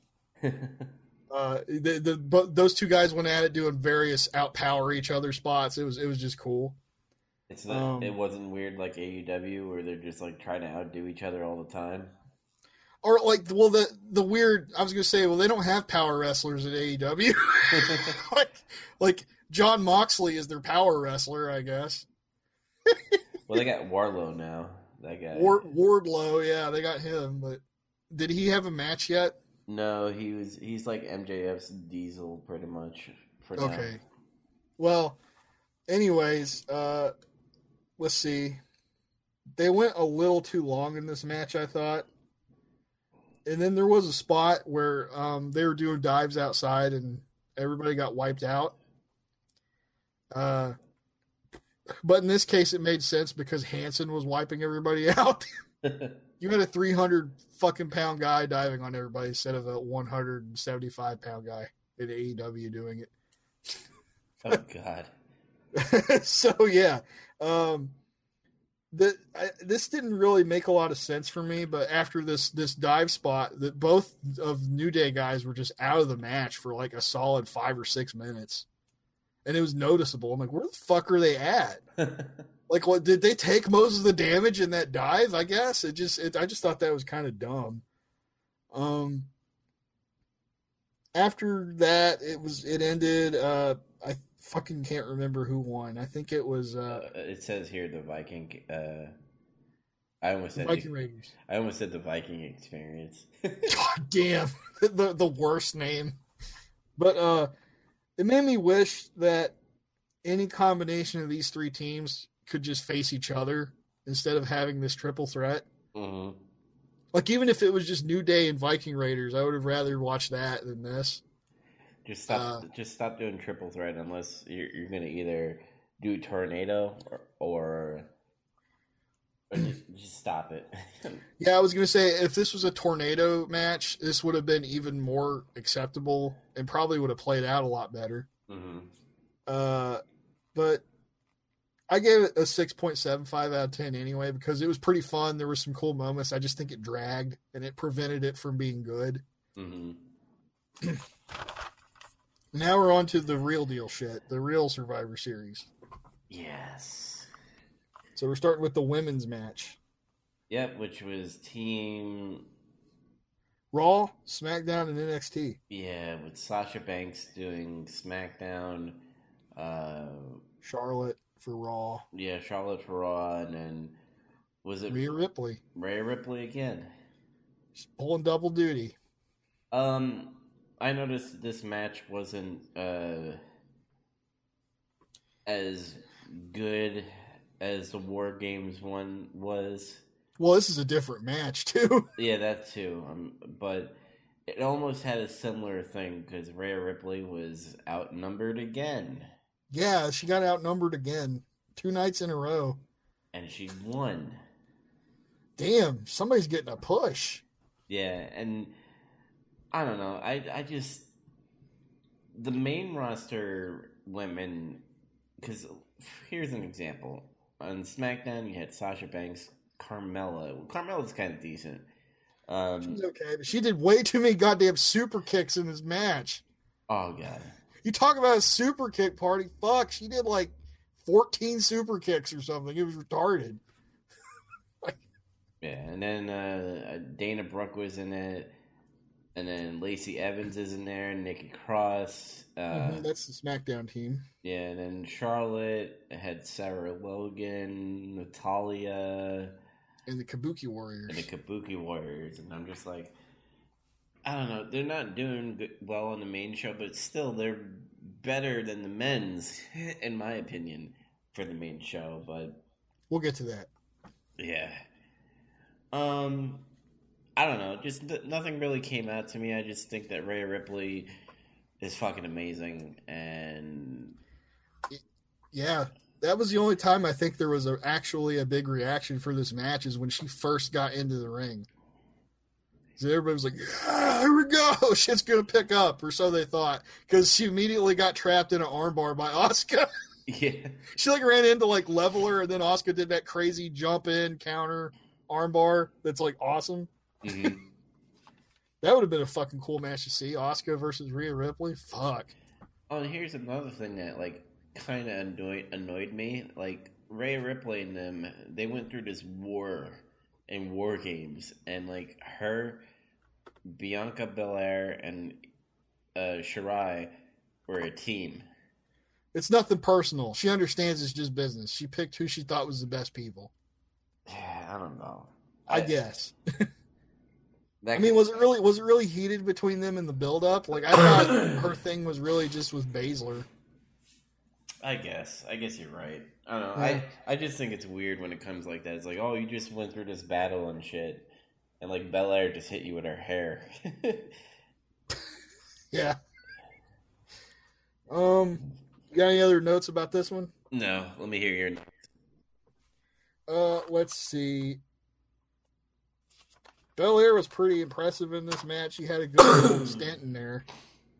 She did that fucking. She busted out that 450 and got Sarah Logan out. That was cool. Yeah, that was cool. I like that she doesn't do that all the time. Take notes, other wrestlers. Don't do your big impressive move all the fucking time. Yeah, young bucks. Yeah. Carmella and Charlotte do that fucking crazy ass spot in the top rope corner. You know the one where Carmella doesn't do the stratosphere?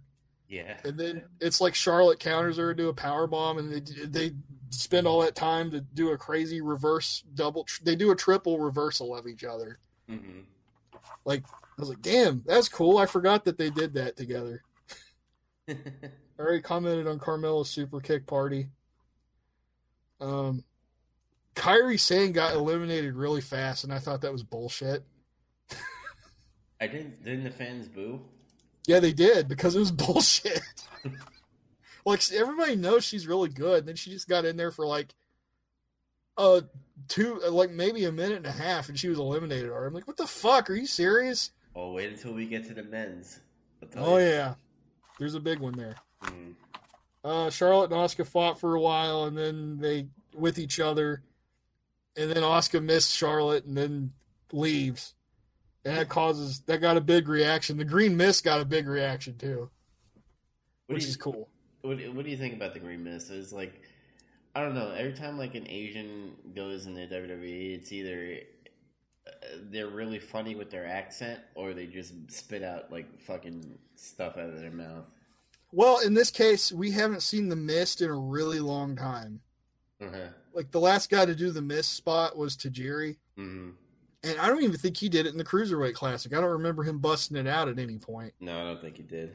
So, like, the last time we saw Tajiri do a Green Mist was probably in the mid-2000s. Like, I want to say maybe 2005 at the latest. Mm-hmm. So, it's not all the time. It's just, like, Asuka was probably the only person you could believe would be weird enough and crazy enough to do a Green Mist. Oh, yeah, it's believable. It's just, like, I don't know. I mean, it's a trope, but in this case, it's a cool one.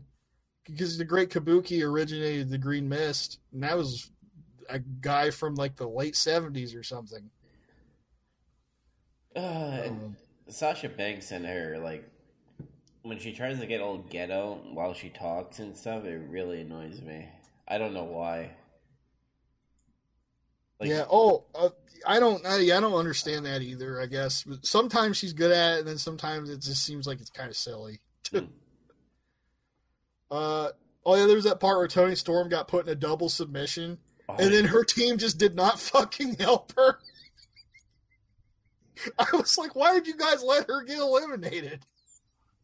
Yeah, that bothered me a little bit because I was like, dude, she got put in a double submission. I understand if Rhea didn't really think, I don't need to help her, she's got this, because it's just one submission. Mm-hmm. But she got put in two. Damn. Then it just gets down to Rhea and Sasha, and they have a pretty good match, and then they do this thing where Io and Candice come back out because it looked like they were selling injuries from the War Games match. Because they both there was a spot where everybody got fucking crashed and burned outside or somewhere, and the two of them didn't get back up after it was over. They were like, "Oh, we're fucked up." And it's like they had War Games last night. It was crazy. They're hurt. It's like, okay. And then they come back out and just help Rhea win, which was kind of funny. And weird at the same time. It was weird and funny. Brand loyalty, brand supremacy. 6.5 out of 10. I actually gave that a 6.5 out of 10 too. So it was all right. It was just, I don't know. I think there's too many people in these matches for you to have like a good match. You know what I'm saying? Mm-hmm. There were some cool spots though. Indeed, there was. Just not enough to make me go, ooh, ah. Yeah. Next match, Triple Threat, another one, woo. WWE Intercontinental Champion. Oh, we can talk about this. The change of the title. What do you think of it? Well, I think you said you didn't really like it, but I think it looks fine, and like I said, it reminds me of the NXT title designs more than anything. Which is good. It's better than the fucking belts WWE's been coming up with lately. True, but they didn't really need to change it because it's like one of the good belts that they had. I understand that too, but also to some extent, it kind of bothers me that they would bring back the classic title design, and the Intercontinental Championship isn't ever featured prominently. You know what I'm saying? True. Good There's point. no big angles over the Intercontinental Championship anymore or anything. A lot of people think they did that because Cody was the last person to change that title. No, I don't think so. That's the weirdo AEW conspiracy theorists and shit. It's like the same thing where it's like they don't ever let Bayley wear the title because of the way her attire is. Have you seen that shit? No. Where it's like, okay, you know how it says Bayley on her top? It says Bay Lee. And it shows AE. And then when she wears the title, it says W. AEW. I'm like, you all are fucking stupid. Oh my god. Like, jeez. I love Sami Zayn is like the manager for Shinsuke, by the way. He's great because, he's a good talker. And it's really hilarious because the way his career started. Mm-hmm. He's like El Generico, and he's a mute luchador. And it's just like, who would have known that guy could have ever become like one of the better talkers in wrestling, like in modern day? I just love how he dances with Shinsuke when he comes down to the ring. I love him being hype man for him. It does help Shinsuke some more, and I guess it gives Sammy something to do because I just don't know what the deal is. That they don't like him wrestling or something. Mm-hmm. I heard supposedly he was having shoulder problems again, and they're letting him kind of rest. But that may be the case. Maybe. What do you think about this match? Oh yeah, it was Roderick Strong and AJ Styles. We just talked about Shinsuke Nakamura. I just fucking forgot about that. Here's my thing. I like Roderick Strong. Yes, me too. I think he pretty much brought this match to an interesting point. AJ is good too. I actually did like the AJ versus Shinsuke battle that they were going on. I was like, oh, this is what WrestleMania should have been instead of like a low blow fest. Oh yeah, they were having great matches after the weird. I still think it was really funny how Shinsuke would do a low blow. It was funny for some reason. He would just like get really into it. Yeah, he would just. And he like took immense pleasure in hitting him in the nuts. It was incredible. He would just stay there and just cherish it in as he just hit AJ Styles nuts. Yes. But AJ, you could tell he's on his tail end of his career because he's just like, oh, I'm going to do what John Cena did and just have my same 5 moves where it's just like, I'm going to do the brain buster, going to do a phenomenal forearm, going to do the Styles Clash, and let's call it a night. Hey, he's got to pick his spots smartly because he wrestles a pretty high energy impact style, and now he's in his 40s. Mm-hmm. He's starting to slow down, I think. And in this case, you're in a triple threat with Shinsuke's not really young either. I think he's closing in on 40 soon, but he wrestles a different style. And Roddy's still pretty young, and he's a fucking workhorse. Dude, his suplexes and shit are fucking amazing. Yeah, man. Like, so it's like you got Roddy who can like keep the pace up, and you got Shinsuke who's pretty much kind of a ground based wrestler. Mm-hmm. Yeah, just do some cool shit, do some of your cool shit that's not crazy, and I don't blame him really. I guess that's what I'm getting at if that's what he's doing. Yeah. And then you have AJ, who's like a little bit of both. He could do a little bit of ground, a little bit of air, and he's high octane. But Roderick Strong is what really impressed me. His suplex. He reminds me of a Chris Benoit in a way, just without killing the family part. Yeah, he's got that crispness to him when he does like a suplex or something, and he's got like that snap. But yeah, I thought this was a very good triple threat. Actually, Yeah, it was very very logical. There were several spots in this match where it was like the fortuitousness of fighting two other people at once led into being able to do another move based off of somebody's offense a lot. Mm-hmm.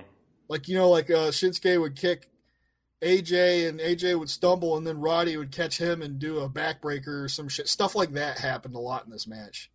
And Roderick Strong was also selling about War Games too, because when he got hit a couple of times, he's like, and It took him a little longer to get up than the other two. Mm-hmm. Yeah. So I thought it was a decent match, and I gave this a 7.5 out of 10. Yeah. I'm trying to see if I had anything else I wanted to say. No, yeah, it was good. A lot of what I got wrote down is just little minutia or cool spots that impressed me a lot. I gave it a 7.75 out of 10. Mm-hmm. It was almost like, I don't know, it could have been great, but it was just barely out of reach. Yeah. I think this next match almost has the same feeling a little bit too. But it had a good story and good selling in this match. And I'm talking about the NXT title match between Pete Dunne and Adam Cole. Mm-hmm. Yeah. Both showing that they have injuries, by the way. One, Pete Dunne in the knee area, and Adam Cole in the ribs area. And the wrist. Yeah. And the wrist. Mm-hmm. So this is where Morrow was supposed to be doing commentating, and this is where he said that Morrow blew his voice out. And he's going to be on NXT on Wednesday, which he wasn't tonight. But I thought Michael Cole and Beth Phoenix and Nigel were kind of decent in commentary. Yeah, when Cole's not acting like a fucking goober, he could be a decent commentator. Yeah, Triple H must have been on the other end, and Vince probably took a piss break. He's like, NXT, fuck this shit. I'm gonna go out and get hot dog or something. Yeah, this is your show, pal. And he just walks away. Because I heard a little more zing into Michael Cole, where usually he'd be like, "Oh, that was a pile driver. Oh, why don't you, sign up for the network?" Oh. Headbutt.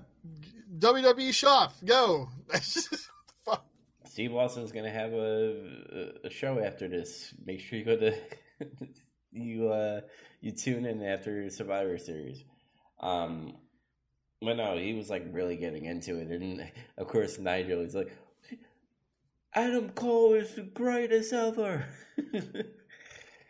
Oh, that was another thing I want to bring up when Corey Graves, Nigel, and Michael Cole were on commentating, like in the Roderick, AJ, and Shinsuke. Mm-hmm. Nigel kept on talking about Roderick Strong and how good he was, and Corey's like, "Man, you know everything about Roderick Strong, don't you?" He's like, "Yeah, he's the greatest ever." Yeah, like fucking Nigel was going in hard for NXT. Mm-hmm. But that's okay. I don't blame him. Yeah, but I really did like this Adam Cole. Well, not a lot, but enough to be like, wow, they really did sell, like, getting hit in the ribs and get hit in the knee, and it was a battle. It was very strong style in a way for both Pete Dunne and Adam Cole. Adam Cole did his like usual, Canadian destroyer and fucking super kicks. This was more like a real strong style match, not what people fucking say or claim is strong style. Mm-hmm. Which is like just fucking horse shit. But not that British strong style is horse shit, but just what people in general say. Oh, it's strong style. That's whatever they do in Japan now or something. It's totally different from what strong style used to be. Yeah, I liked all the offense in this match. It was very vicious. And both guys, Pete Dunne's usually pretty vicious anyway. That's why I like him. Mm-hmm. He reminds me a lot of Regal. If you go back and you watch some of Regal's stuff, he's got that same kind of, I don't know, that mentality he does in a lot of his offense and stuff. Mm-hmm. I do think that match should have ended after that Panama Sunrise on the apron. Yeah. Like, if both guys just didn't get the fuck back up, that would have been fine. Because, like, when you take a bump on the apron, it fucks you up, and his ribs are fucked anyway. And Pete Dunne got pow-drived on the apron. Like, he should just be out. But no, they got back in, and then Adam Cole does a super kick, and he kicked out. It should have ended there, too. Mm-hmm. And then they go just a little bit more, and then Adam Cole gets his win, and I was like, that was a little self-indulgent, I think. You probably should have ended it 2 moves ago. Mm-hmm. Just kind of killed the whole, that's a big spot, doing a damn pow driver on an apron. I don't know. I think that's where, like, the whole, we used to be part of the Indies and ROH and all that stuff, so we're going to do these, like, cool-ass moves that should, like, end matches and maybe pop the crowd a little bit. And I think that's what happened.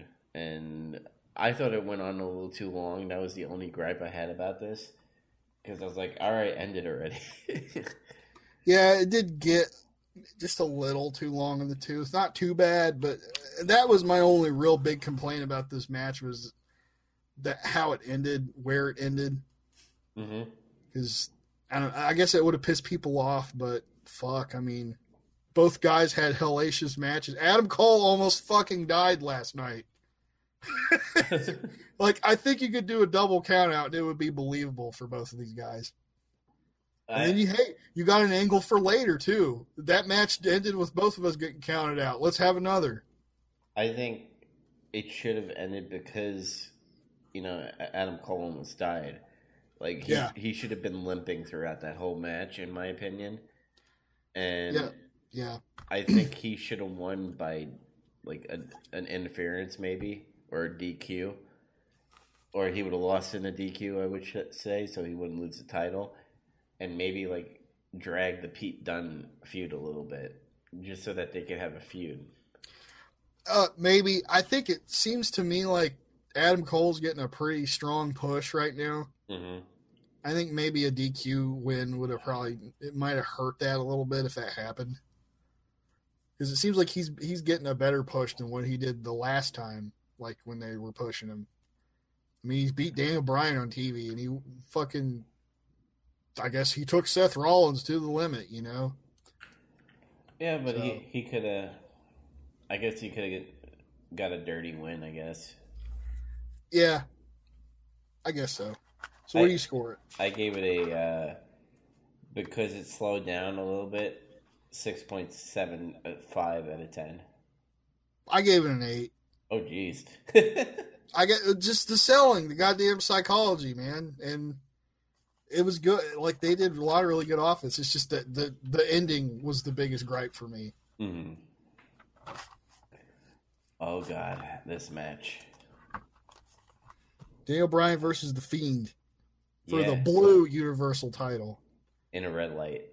Man, why do they do this red light bullshit? Like, it's just hard on your eyes, It's like, I feel like I'm watching a match through the fucking Virtual Boy or something.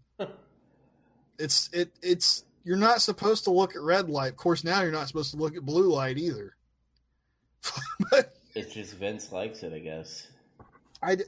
What was wrong with just seeing him like in normal lighting? It's just you get used to it. Eventually, I just kind of was able to look past it.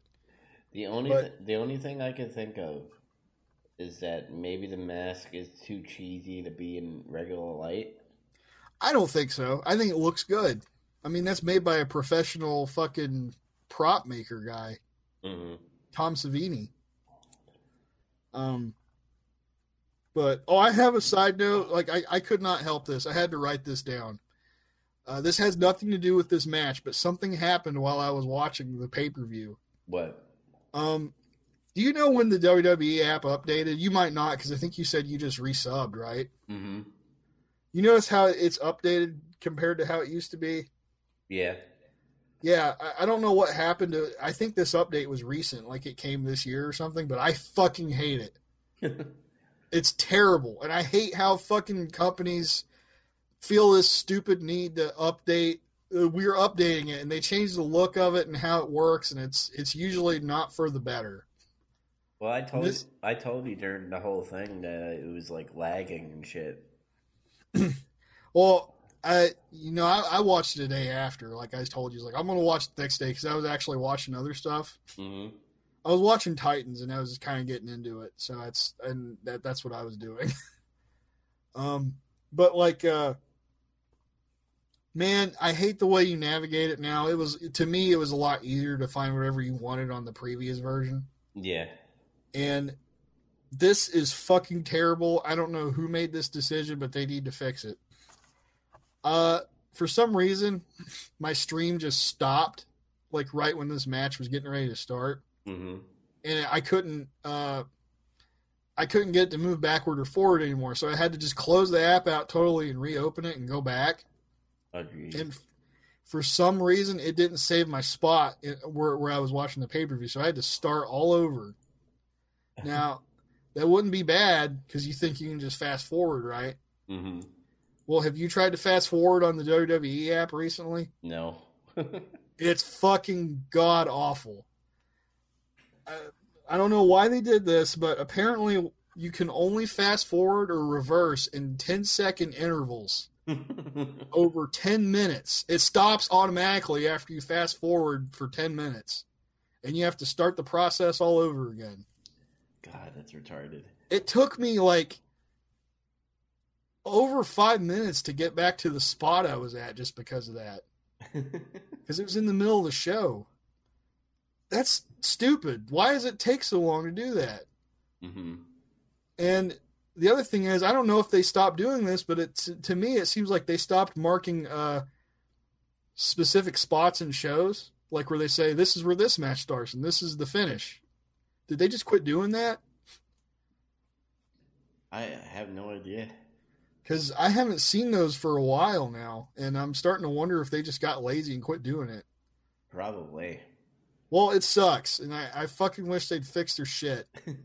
I'm actually going to write like feedback bullshit for this because it pisses me off so much. That's the only way I'll be able to feel better about it. Do it. So yeah, back to the match. The red light sucks.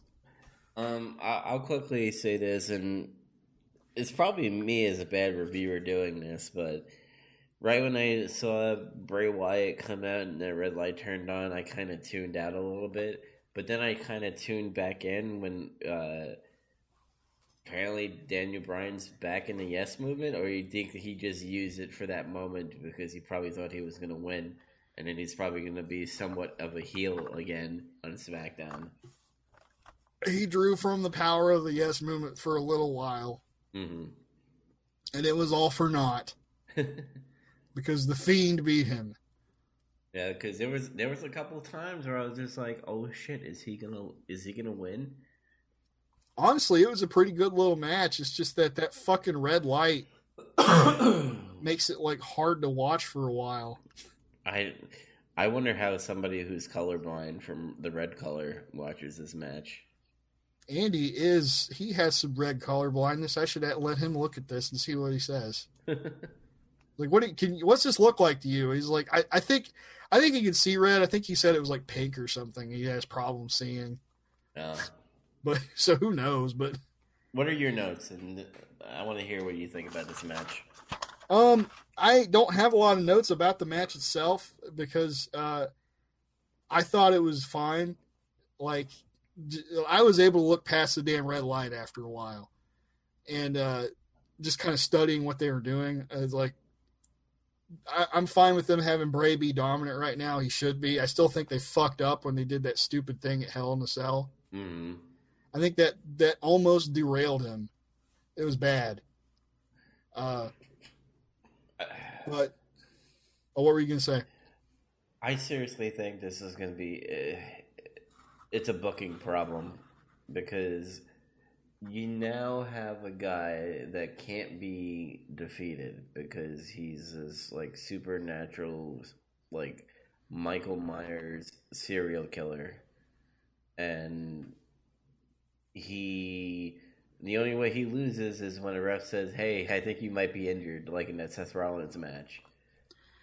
I guess I don't know if I'm starting to think they're backing off of that a little bit now, just because of how this match went. Mm-hmm.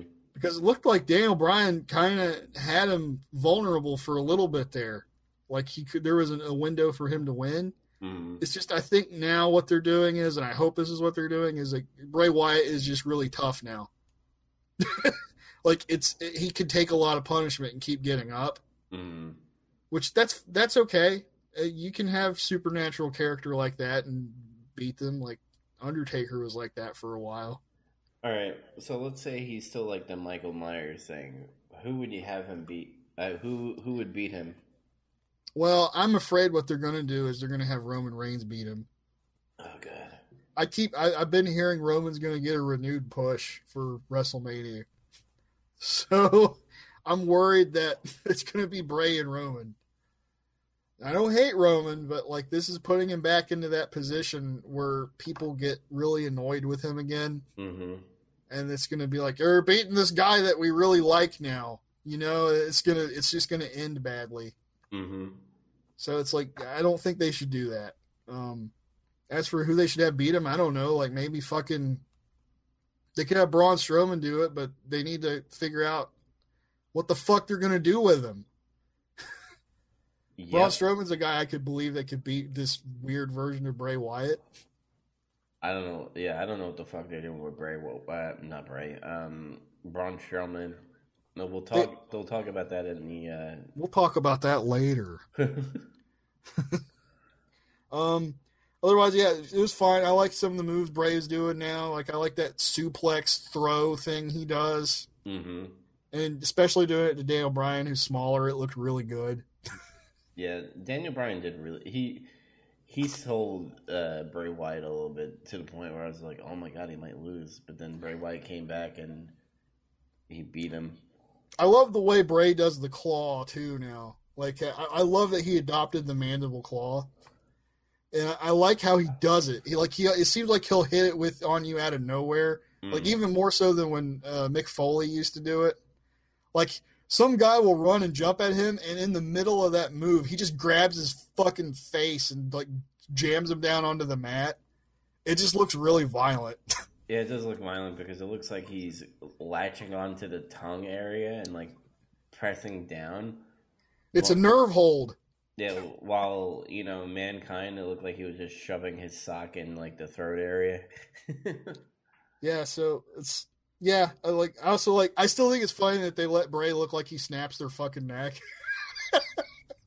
I think I hate to say this, but I'm waiting for that report. Like some child did the Bray Wyatt neck snap to his brother. It's like, oh my God, he killed him. Like I hope that doesn't happen, but fuck. And then they're gonna have to ban that move, and then they'll probably turn Bray Wyatt face and be like, "Look, he's just Mr. Rogers all the time." But he says, "See you in hell." They have a shirt of that now. I want that shirt. It just shows him looking really happy, and it says "See you in hell" on it. I don't know. I have like a really weird sense of humor about shit like that. So, what did you rank this match? I gave it a 7. Man, I'm going lower than you. I'm like, I thought this was like a 6.5. It's still not bad. It's just, I guess maybe if the match was lit normally, you would have liked it better. Mm-hmm. That's my guess. Is the lighting bothered you more than anything? Yeah, it turned me off. I'd be like, oh, it's on.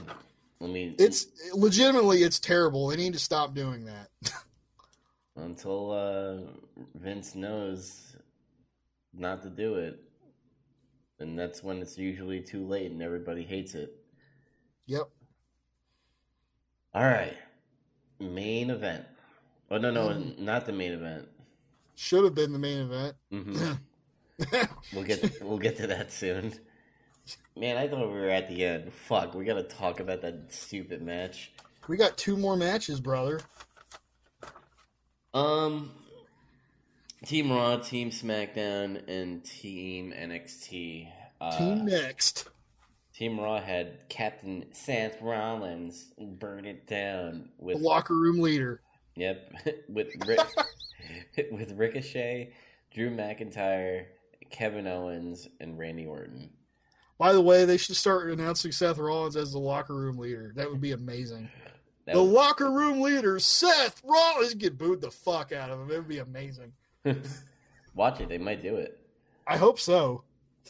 SmackDown had Captain Roman Reigns. Shorty G. Oh, God.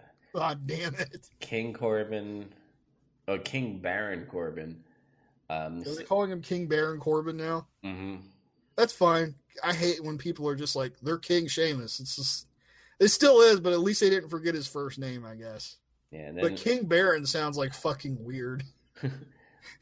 Then I had Mustafa Ali, Braun Strowman, and that's it. And Mustafa got his first name back. Did you notice that? Yeah.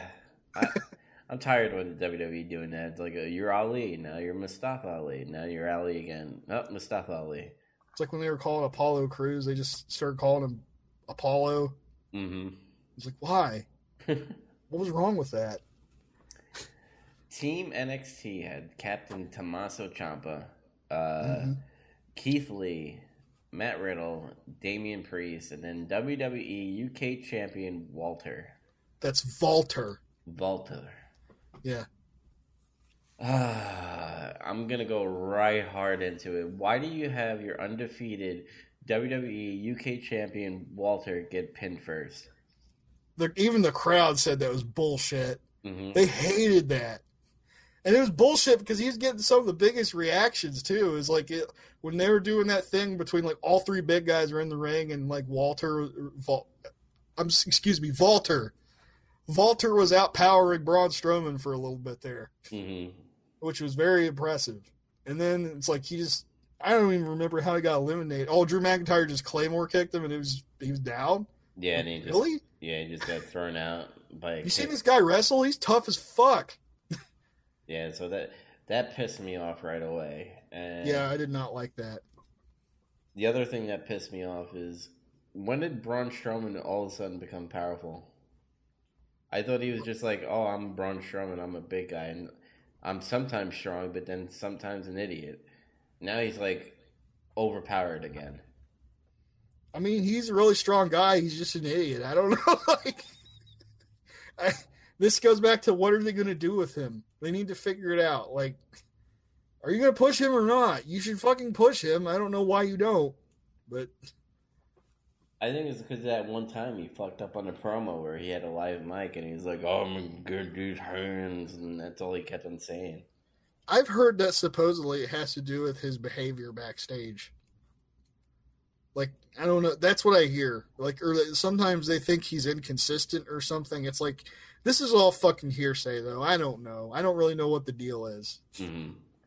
My point is, like, look, this guy is special. You should, like, if you do have some kind of problem with his behavior, sit him down and fucking talk to him and tell him, hey, we want to push you and make you a big star in our company. Can you, like, get your act together? Because we want to do this, and you could stand to make a lot of money. I think he would probably get his act together. I don't know. That's just how I feel about it. I still really like him anyway. I just hate the way he gets treated. What do you think of Ciampa in this match? I thought he was good, but he seemed like he was getting stiffed by the main roster a little bit. I don't know if that you got that feeling. I didn't really get that feeling, but I thought he did fine. And to me, he was one of the better parts of this match, really. Mm-hmm. But I really like Ciampa anyway. So I think Matt Riddle faced off with Randy Orton a little bit.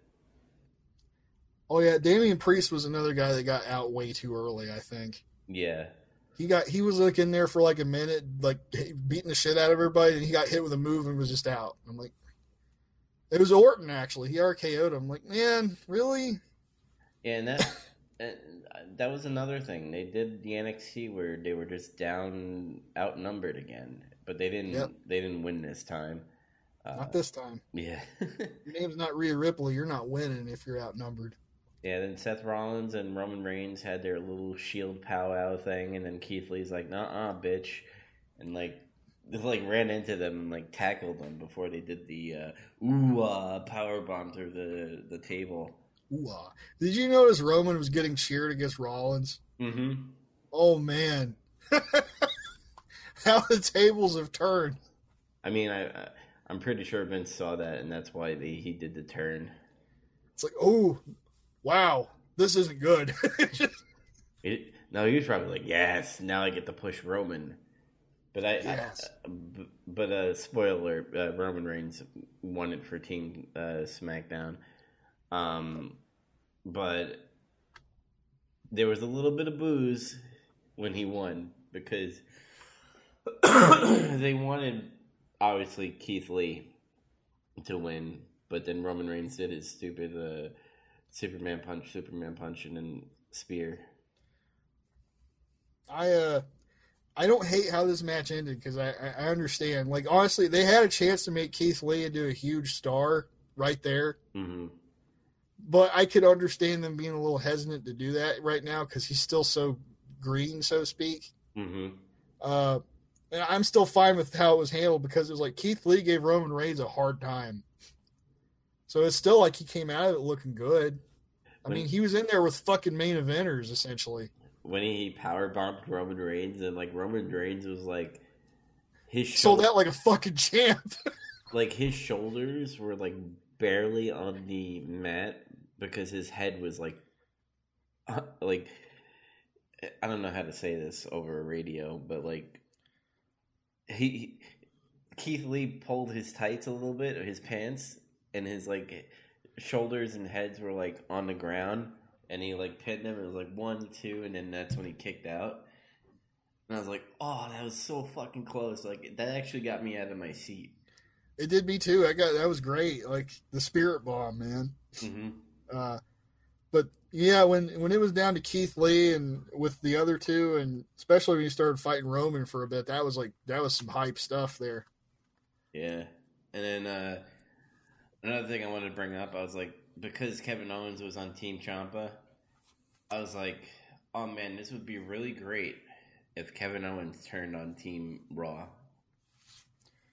Yeah, they tried to tease that earlier where Seth's like, where's your loyalties lie, man? Where you at, man? And Owens was like, listen, I'm on Raw, okay? You guys fucking need me anyway. That was a good response. Mm-hmm. Raw desperately needs me. But, yeah, he still kind of had some, what the fuck happened to Kevin Owens in this match now? I forgot. Ciampa fucking eliminated him. Oh, that's right. Like, he was getting ready to get in, and he just hit him with that rope DDT really fast and got him. And I was like, that's exactly what Ciampa would do. Because I texted you really quick. I was like, well, there goes my idea of Kevin Owens. Well, it's okay. Well, they're going in a different direction with Owens, I guess, now. I guess he's going to feud with Rollins, which could be good. Mm-hmm. So. I wrote down in my notes, I was like, so Shorty G did things. He did a few things, and then he got out. And then Mustafa Ali did a few things, and then he got eliminated. By the way, there's countouts and triple threats, by the way? Yeah, I thought that was a bit odd. Like, I didn't really think about it that much at the time. It just slipped my mind, I guess. But, yeah, Braun Strowman got eliminated by countout. Mm-hmm. which I guess okay, it's a way to get him out of the match without him losing to somebody, I guess. But that comes back to our question: what the hell are you doing, Braun Strowman? Yeah, are you pushing him again? Like I don't know. Like I thought Drew McIntyre was okay, but like not enough to be like ooh and on about. he still needs a push, man. They need to figure out what the fuck to do with him. That's another one where it's like they got a lot of potential with him to do something big, and they still haven't done it for some reason. Mm-hmm. That's pretty much in my notes. What else you got on your notes? I was confused about Ricochet's fucking attire. I'm like, what the fuck is he wearing? I'm done with Ricochet. I think he does nice moves and everything, but like they made him into that stupid superhero gimmick, and it's stupid. It's kind of silly. It's like what they did to Neville. Mm-hmm. Like, or Pac now, I should say. Sorry. The bastard. But like, man, you know what's really weird? You would never think this, but I discovered a week or two ago. Do you know who has the most wins on WWE TV right now for this year? Most wins. Yeah. Is it Ricochet?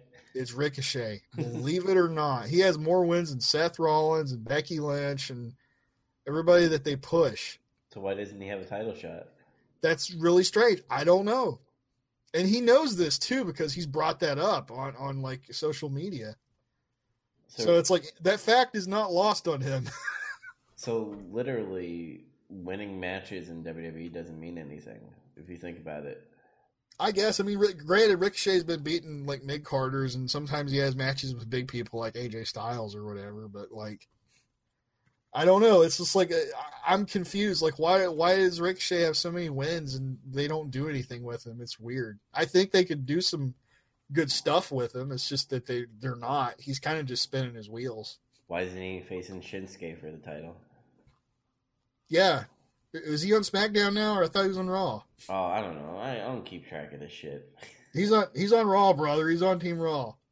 Why doesn't he fight AJ Styles for his U.S. title if he's not going to be in the main event? Because Rey Mysterio beat AJ Styles for the U.S. title. Yeah, I know that now. That happened the other night, and I was like, oh, well, okay, I didn't expect that. I'm guessing AJ Styles is going on vacation, probably.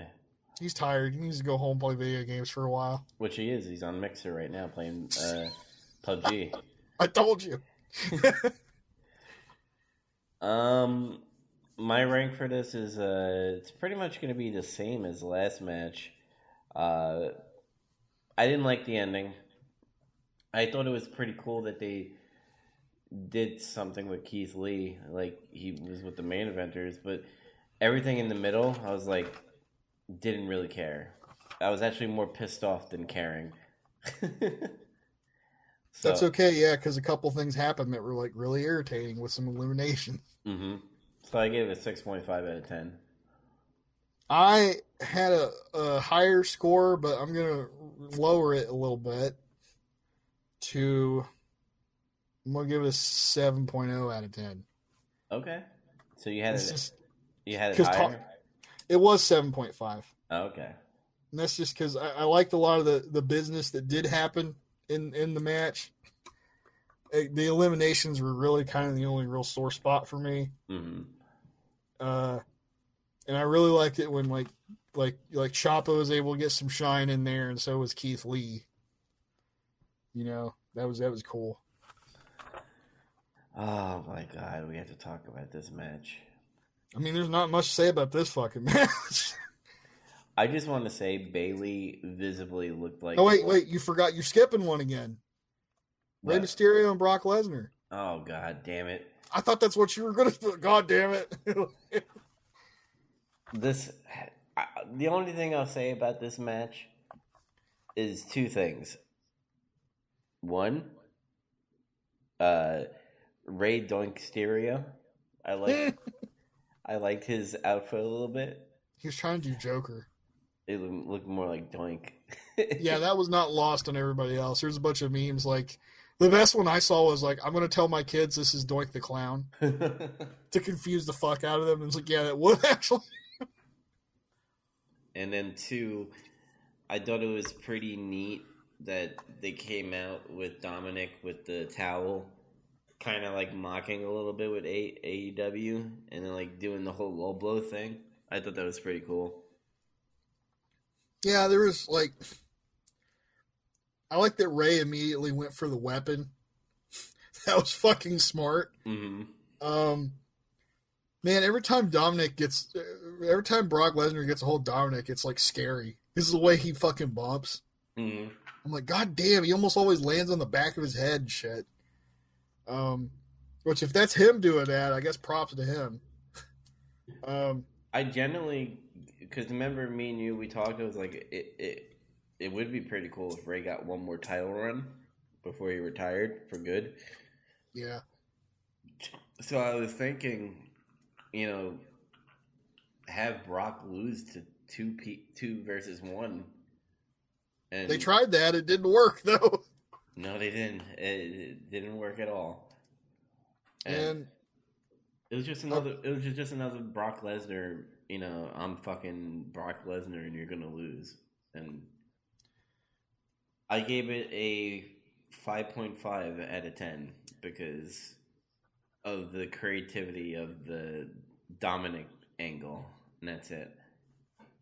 I gave it a 6 out of 10 just because it wasn't that long. It didn't need to be that long anyway. And yeah, there were some creative spots there. Mm-hmm. Ray was selling his ass off like he was fucking dying, which was good. I didn't expect Ray to get a win. Honestly, I thought it would have been cool if they did, but at the same time, it's like if he didn't, I wasn't like going to get mad about it.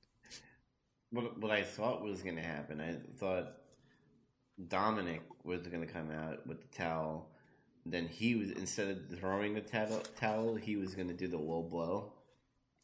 Whoa, blow, yeah. But it was Rey Mysterio, and I think it would have been funny if they got that other UFC wrestler in there to like finish him off, and then have Ray win the belt, so that it's a 3 versus 1. So Brock is still looking strong, mm-hmm. And you have Ray win the title. And then I would just have Dominic fucking turn on his dad. Wow. Eddie was right. Oh my God, how awesome would that be? Holy shit. I'm Eddie's son, not yours.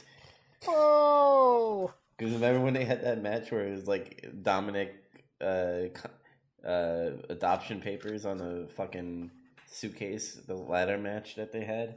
Yeah, I remember that. Yeah. They were fighting over a child. Yeah, so I gave it a 5.5 because I was like, oh, it's another Brock Lesnar match. I don't hate his matches, honestly. I never really do. Just because of how fucking brutal they usually are compared to everybody else's. Even if he just does suplex people a bunch, I don't care. It still looks fucking believable. It's crazy. He just sweats just walking down a damn ring. Well, he's really white. He's very pale and he's sweaty. I don't know. Mm-hmm. All right. Main event time. That's right. Becky Lynch versus I almost said Sasha. Shayna Baszler and Bayley. Right off the bat, I want to say Bayley looked like she didn't want to be there because she knew she was going to lose and take the pin. I just think it's because she's still trying to figure out how to be a good heel. Which she's not. No. I was going to say, at first, in the beginning of the match, I was like, oh, she's doing okay. I thought not so much, and then I thought back to her entrance and how she just, like, had no facial expressions or anything. Mm-hmm. Like, she just came out and was just, her mouth was just a straight line, and she looked kind of perturbed to be there. And I'm like, and there was just no good body language. I was just like, what is she trying to transmit to us as a heel? Like, I'm just so confused. So she's a bad face. She's a bad heel. I don't think she's a bad face ever. It's just she got pushed poorly. Mm-hmm. Because Because I mean, when I say, oh, Dakota Kai's a better Bayley, I'm not saying Bayley was bad. I'm just thinking she's like a better version. Yeah, but It's like saying John Cena's a better version of Hulk Hogan, you know? yeah, very true. That's what I'm getting at. But I know that's sacrilege, but like in terms of being a wrestler, like John Cena is a better version of Hulk Hogan. This match was boring. Yes, it kind of was. I don't know where the problem was, because Becky Lynch was in there. Shayna, she's more of a ground. She's MMA, you know. She does like the grapples and the fucking. I almost said head stroke. Head stroke. Oh my god, they had a stroke. They're down. Headlocks and all that stuff, and Becky's more of like ground and pound kind of stuff, and she's more ground based with some brawling and some suplex. And Bailey's a suplex because she does the belly to Bailey and whatever fucking move that she has, and she has the elbow drop. But from beginning to end, I was bored. And here's the funny part: when it ended, and I was like, "Oh, great! What's the next match?" Because I didn't hear that this was the main event. Because I wasn't paying attention. And then like, "Good night, everybody," and I'm like, "Wait, that was the end?" Mm-hmm. Because pretty much Shayna won, which, by the way, highly impressed and amazed that Vince let NXT win. Yeah, that was a big takeaway from this whole event, which is like NXT kind of won the whole brand supremacy thing. Mm-hmm. I think the only reason why is it showed that this brand is more powerful than the main shows, so you know they're better than AEW. Honestly, that's good. They should have done that, because the problem they used to have before with this kind of shit is always like all SmackDown's always made out to look inferior. Or like back when they had ECW. ECW was never on the same level as the other two. It was always treated like they were a fucking joke. Mm-hmm. Like they tried for like a hot minute to make ECW look like it was on the same level. Back when they had like RVD and Big Show as champions. Yeah. But then like after that point when like Big Show was done being champion, it wasn't treated the same way anymore. Yeah. I was not impressed with Becky Lynch in this match at all. I don't think. No, she had kind of a little bit of a weak performance here. I think the only person that I was actually impressed about, even though she came out boring in her entrance, was Bayley. Bayley did some different things in this match. She botched this move, but I still thought it was cool. She had Becky in the corner, and she did like a sunset flip where it was supposed to look like she just fucking sunset flips her head into the turnbuckle. Yeah. But I think she like overshot it or some shit. And I was like, oh, that's too bad. That would have looked cool. Mm-hmm. I will say, like, whenever Becky did get some offense, she kind of did revive the crowd a little bit. It's because they were dead for this match. Dude, they were dead throughout the whole match until I know. Until Becky like got her arm bar or whatever in. She did her little comeback sequence and got an armbar in. And it was like, yeah! And then it was like, oh. Yeah, and then Shayna won, and then Shayna, like, celebrated, and then Becky, like... Now, what is this portraying? Because, like, I guess Becky was a tweener, but now is she turning full heel and, like, having a temper tantrum over it? Or... No, I think that fits into her, like, fucking fuck you, I'll fight you shit, you know? Mm-hmm. Or is this Vince saying, yeah, you won the fucking Survivor Series, but you're still trash, so we're going to beat you up at the end? I think it was just a way to keep Becky looking strong was all. Because even though she didn't get pinned, it was just like, okay. It felt awkward, her, like, beating her up at the end. It was awkwardly placed, but this whole match is awkward. Mm-hmm. Honestly. So I guess it fits. The crowd was dead. Yeah, that spot where she put Shayna through the table after the match was over. I thought should have been in the match. Uh-huh. Like, I don't know why they did it that way. Like, that could have been a really good way, because think about this. Like I said, I made fun of Shayna a little bit, saying earlier, like, she didn't do much of that War Games match, and she got, like, rip-tided through some fucking chairs, and then she was just done. And she had, like, the little tape on her back to, like, sell it. Yeah. And they could have done that spot where, like, maybe Becky, like, because there was more animosity between those two than her and Bayley. Mm-hmm. They could have done this shit where they just started wildly brawling outside, and then Becky puts her through the table, and then her and Bayley just have a match. Because, you know, those two can have a good match. Yeah. And I'm not saying Shayna can't with the other two. It's just because I think she did have good matches with Bayley, if I remember. But this is another case where I'm like, who the fuck agented this match? Because this was really awkward and stupid, and we know all three of them can do better than this. Mm-hmm. I gave it. Sorry to cut you off. No, that's okay. What were you gonna say? I said I'm gonna give you my rating right away. Sure. I gave it a 3 out of 10. Ooh, man. So you think this is just as bad as the Cracker Barrel challenge and All Out? Pretty much. I would not go that far at all. No. But that's your opinion. Mm-hmm. Because here's the thing. Mechanically, it wasn't a bad match, and they did nothing offensive or anything. It's just that the way the match was laid out, whoever was responsible for helping plot this match out, and the placement on the card didn't help it either. It was offensive to be a main event when it's being this boring. Sure, yeah. That gets into card placement, though. That's like a whole other ordeal. Like, I would have... I don't know who's... Here's the thing, too. I get it, because, honestly, through the whole Survivor Series build-up, this was one of the more heated angles. Mm-hmm. And I could understand them thinking, okay, this will be our main event here. But I guess they just didn't count on the crowd being dead. It's like that men's Survivor Series match, like, sucked all the heat out. Mm-hmm. And that's why I was thinking that probably should have been the main event instead. Probably. This should have been in the middle of the show. Other than that, I don't really know what else to say. The pace was just not right. Mm-hmm. It never really picked up good. It never really clicked. I know all three of them can do better than this.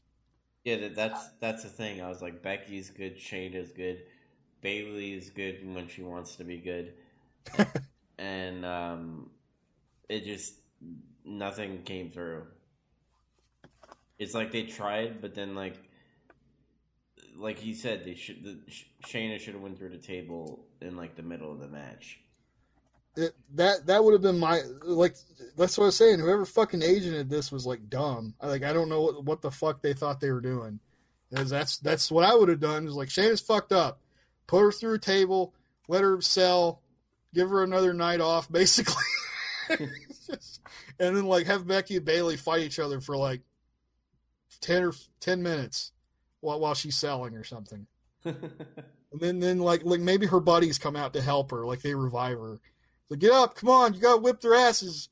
And then maybe they fucking fight Bayley and Becky too for a little bit, and they eliminate them. I just made this a better match, and I'm just like fucking coming up with this shit off the top of my head. Sign him, Vince. Yeah. 5.5 out of 10 for me. Because they tried. There were some go-okay spots in this match. It's just the pacing and everything else fucked it. All right, so let's get to our final ranking of Survivor Series. What did you give Survivor Series? 6.5. I gave it a 6 out of 10. I was doing math in my head. It could have been a 7, but like the main event and the men's Survivors Series match brought it down a little bit. Yeah. But check this. I'll keep going. I was talking to myself. But I think we're gonna close it out. Remember when we said we weren't gonna do a 3-hour show? Yeah, we talked about news for like a fucking hour. That kind of killed it. So we did a 3 hour and 16-minute show. This is what we do around here in Getting Some Color. It's a bi-weekly show, so it gives you enough content to keep you good for a week while we're not here. Do you have any final thoughts about the show overall, though? Oh, my bad. I thought that it was okay because I've always been a downer on Survivor Series for the past few years. I was like, oh, they do this whole like champion versus champion thing, which they did in this one, but they added NXT. And I think if NXT wasn't in this, I would not have re-upped my WWE network. You would have missed War Games, though. Oh, I would have caught it somehow. Okay.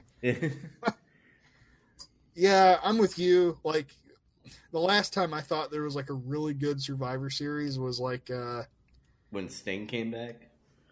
Yeah, when they had like the whole angle where it's like the Authority team versus the fuck Authority team, and Dolph Ziggler had that really awesome run in the match.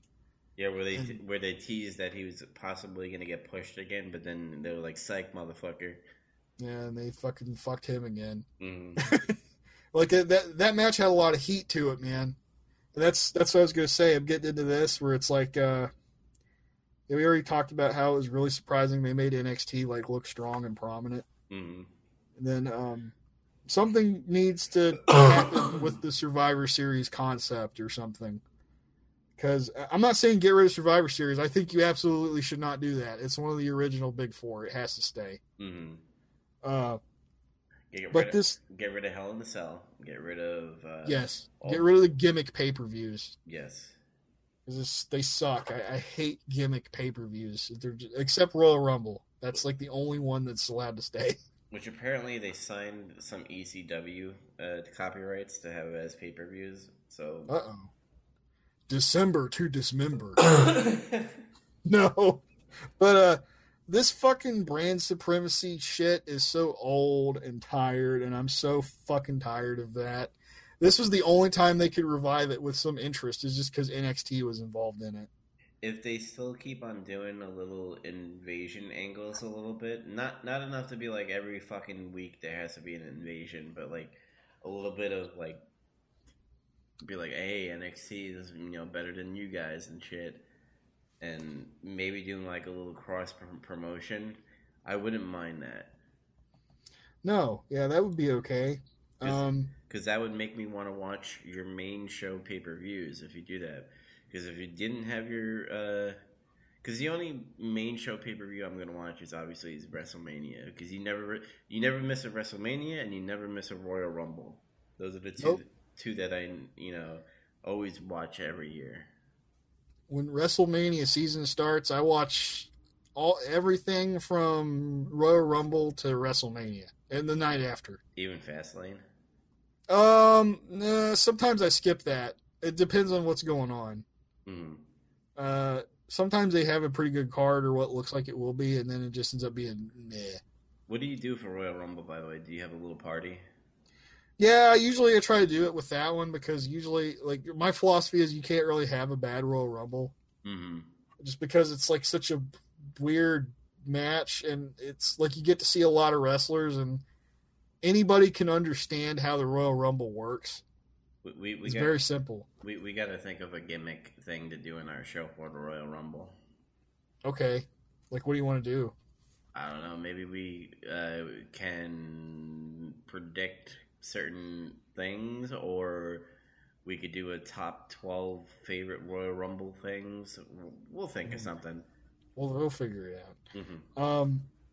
Anyways, to me, Survivor Series is at its best when there's high stakes involved.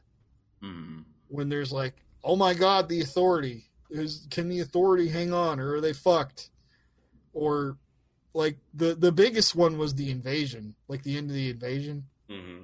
That was huge. Oh my God, that match had so much fucking heat. If you go back and watch Survivor Series 2001, holy shit. Like that was a hype match. You know what would have been really cool? if that in this Survivor Series match, because NXT is now an official brand of the WWE because they're on TV now, and they're also going to be in the Royal Rumble. That they get to choose whoever makes the Royal Rumble. Like they get to be near the end, pretty much. They get to pick their entrance. Yeah, like if they could come up with something to like, if they're going to keep pushing this brand supremacy angle, they need to come up with some kind of like stakes or some reason to actually win besides, we proved we're better and it's over. Mm-hmm. It's like, okay, what's that mean? That means nothing. Like what the fuck? And I'm always confused about, like, I feel really weird when, like, there's, I don't know if you ever thought about this, but during this whole show, when they had, like, it was mostly in the Survivor Series matches, when they had people that got their breaks in NXT, and that's the only, like, that would probably be the only way they ever got any kind of attention. And then all of a sudden they're on Raw or SmackDown, they're like, yeah, fuck NXT. It's like, what the fuck? If you were Carmella, if you were in NXT, you'd be fucking nobody. I'm just saying. That is true. And like Kevin Owens was like the only one that like ever expressed anything like that. He's like, yo, honestly, I have loyalty to NXT. Like, yeah, brother, but like, no, I'm Raw. You know. Everybody else, I just thought that was really strange that they were all like that. It's just, I think it's just Vince being like, I want you to be for Team Raw. Yeah. Yeah, but. Yeah, like, I don't know. It was just an okay pay-per-view. Hey, the last AEW pay-per-view was better than this, in my opinion. I guess it's something. just barely. Really, it's only worth going back to see the Roddy, the triple threat match with Roddy, AJ, and Shinsuke, and the men's Survivor Series match, because those can usually be pretty entertaining. Mm-hmm. And what else? Oh, Adam Cole, Pete Dunne, to see that too. Yeah, I would have to agree with your selection as well. Because the other ones, I was like, no, I don't want to see that shit. And especially, I don't want to see the main event ever again.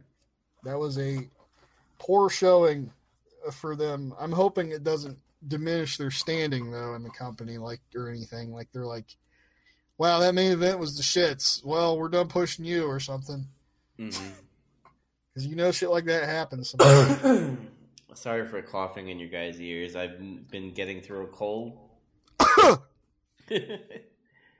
And me trying to, like, reach over to mute the button on my mixer has been annoying, like, all night tonight. But, so I'm looking at the calendar. And pretty much the next time we would do a podcast is pretty much Into the Fire. Because Into the Fire is on Saturday. You're not going to pull a double duty? You want to do double duty? I feel like we should, because that's supposed to be special. That's just supposed to be for the show. Okay. Like, we can do one on the 11th or the 10th or whatever the fuck you want to do, I guess.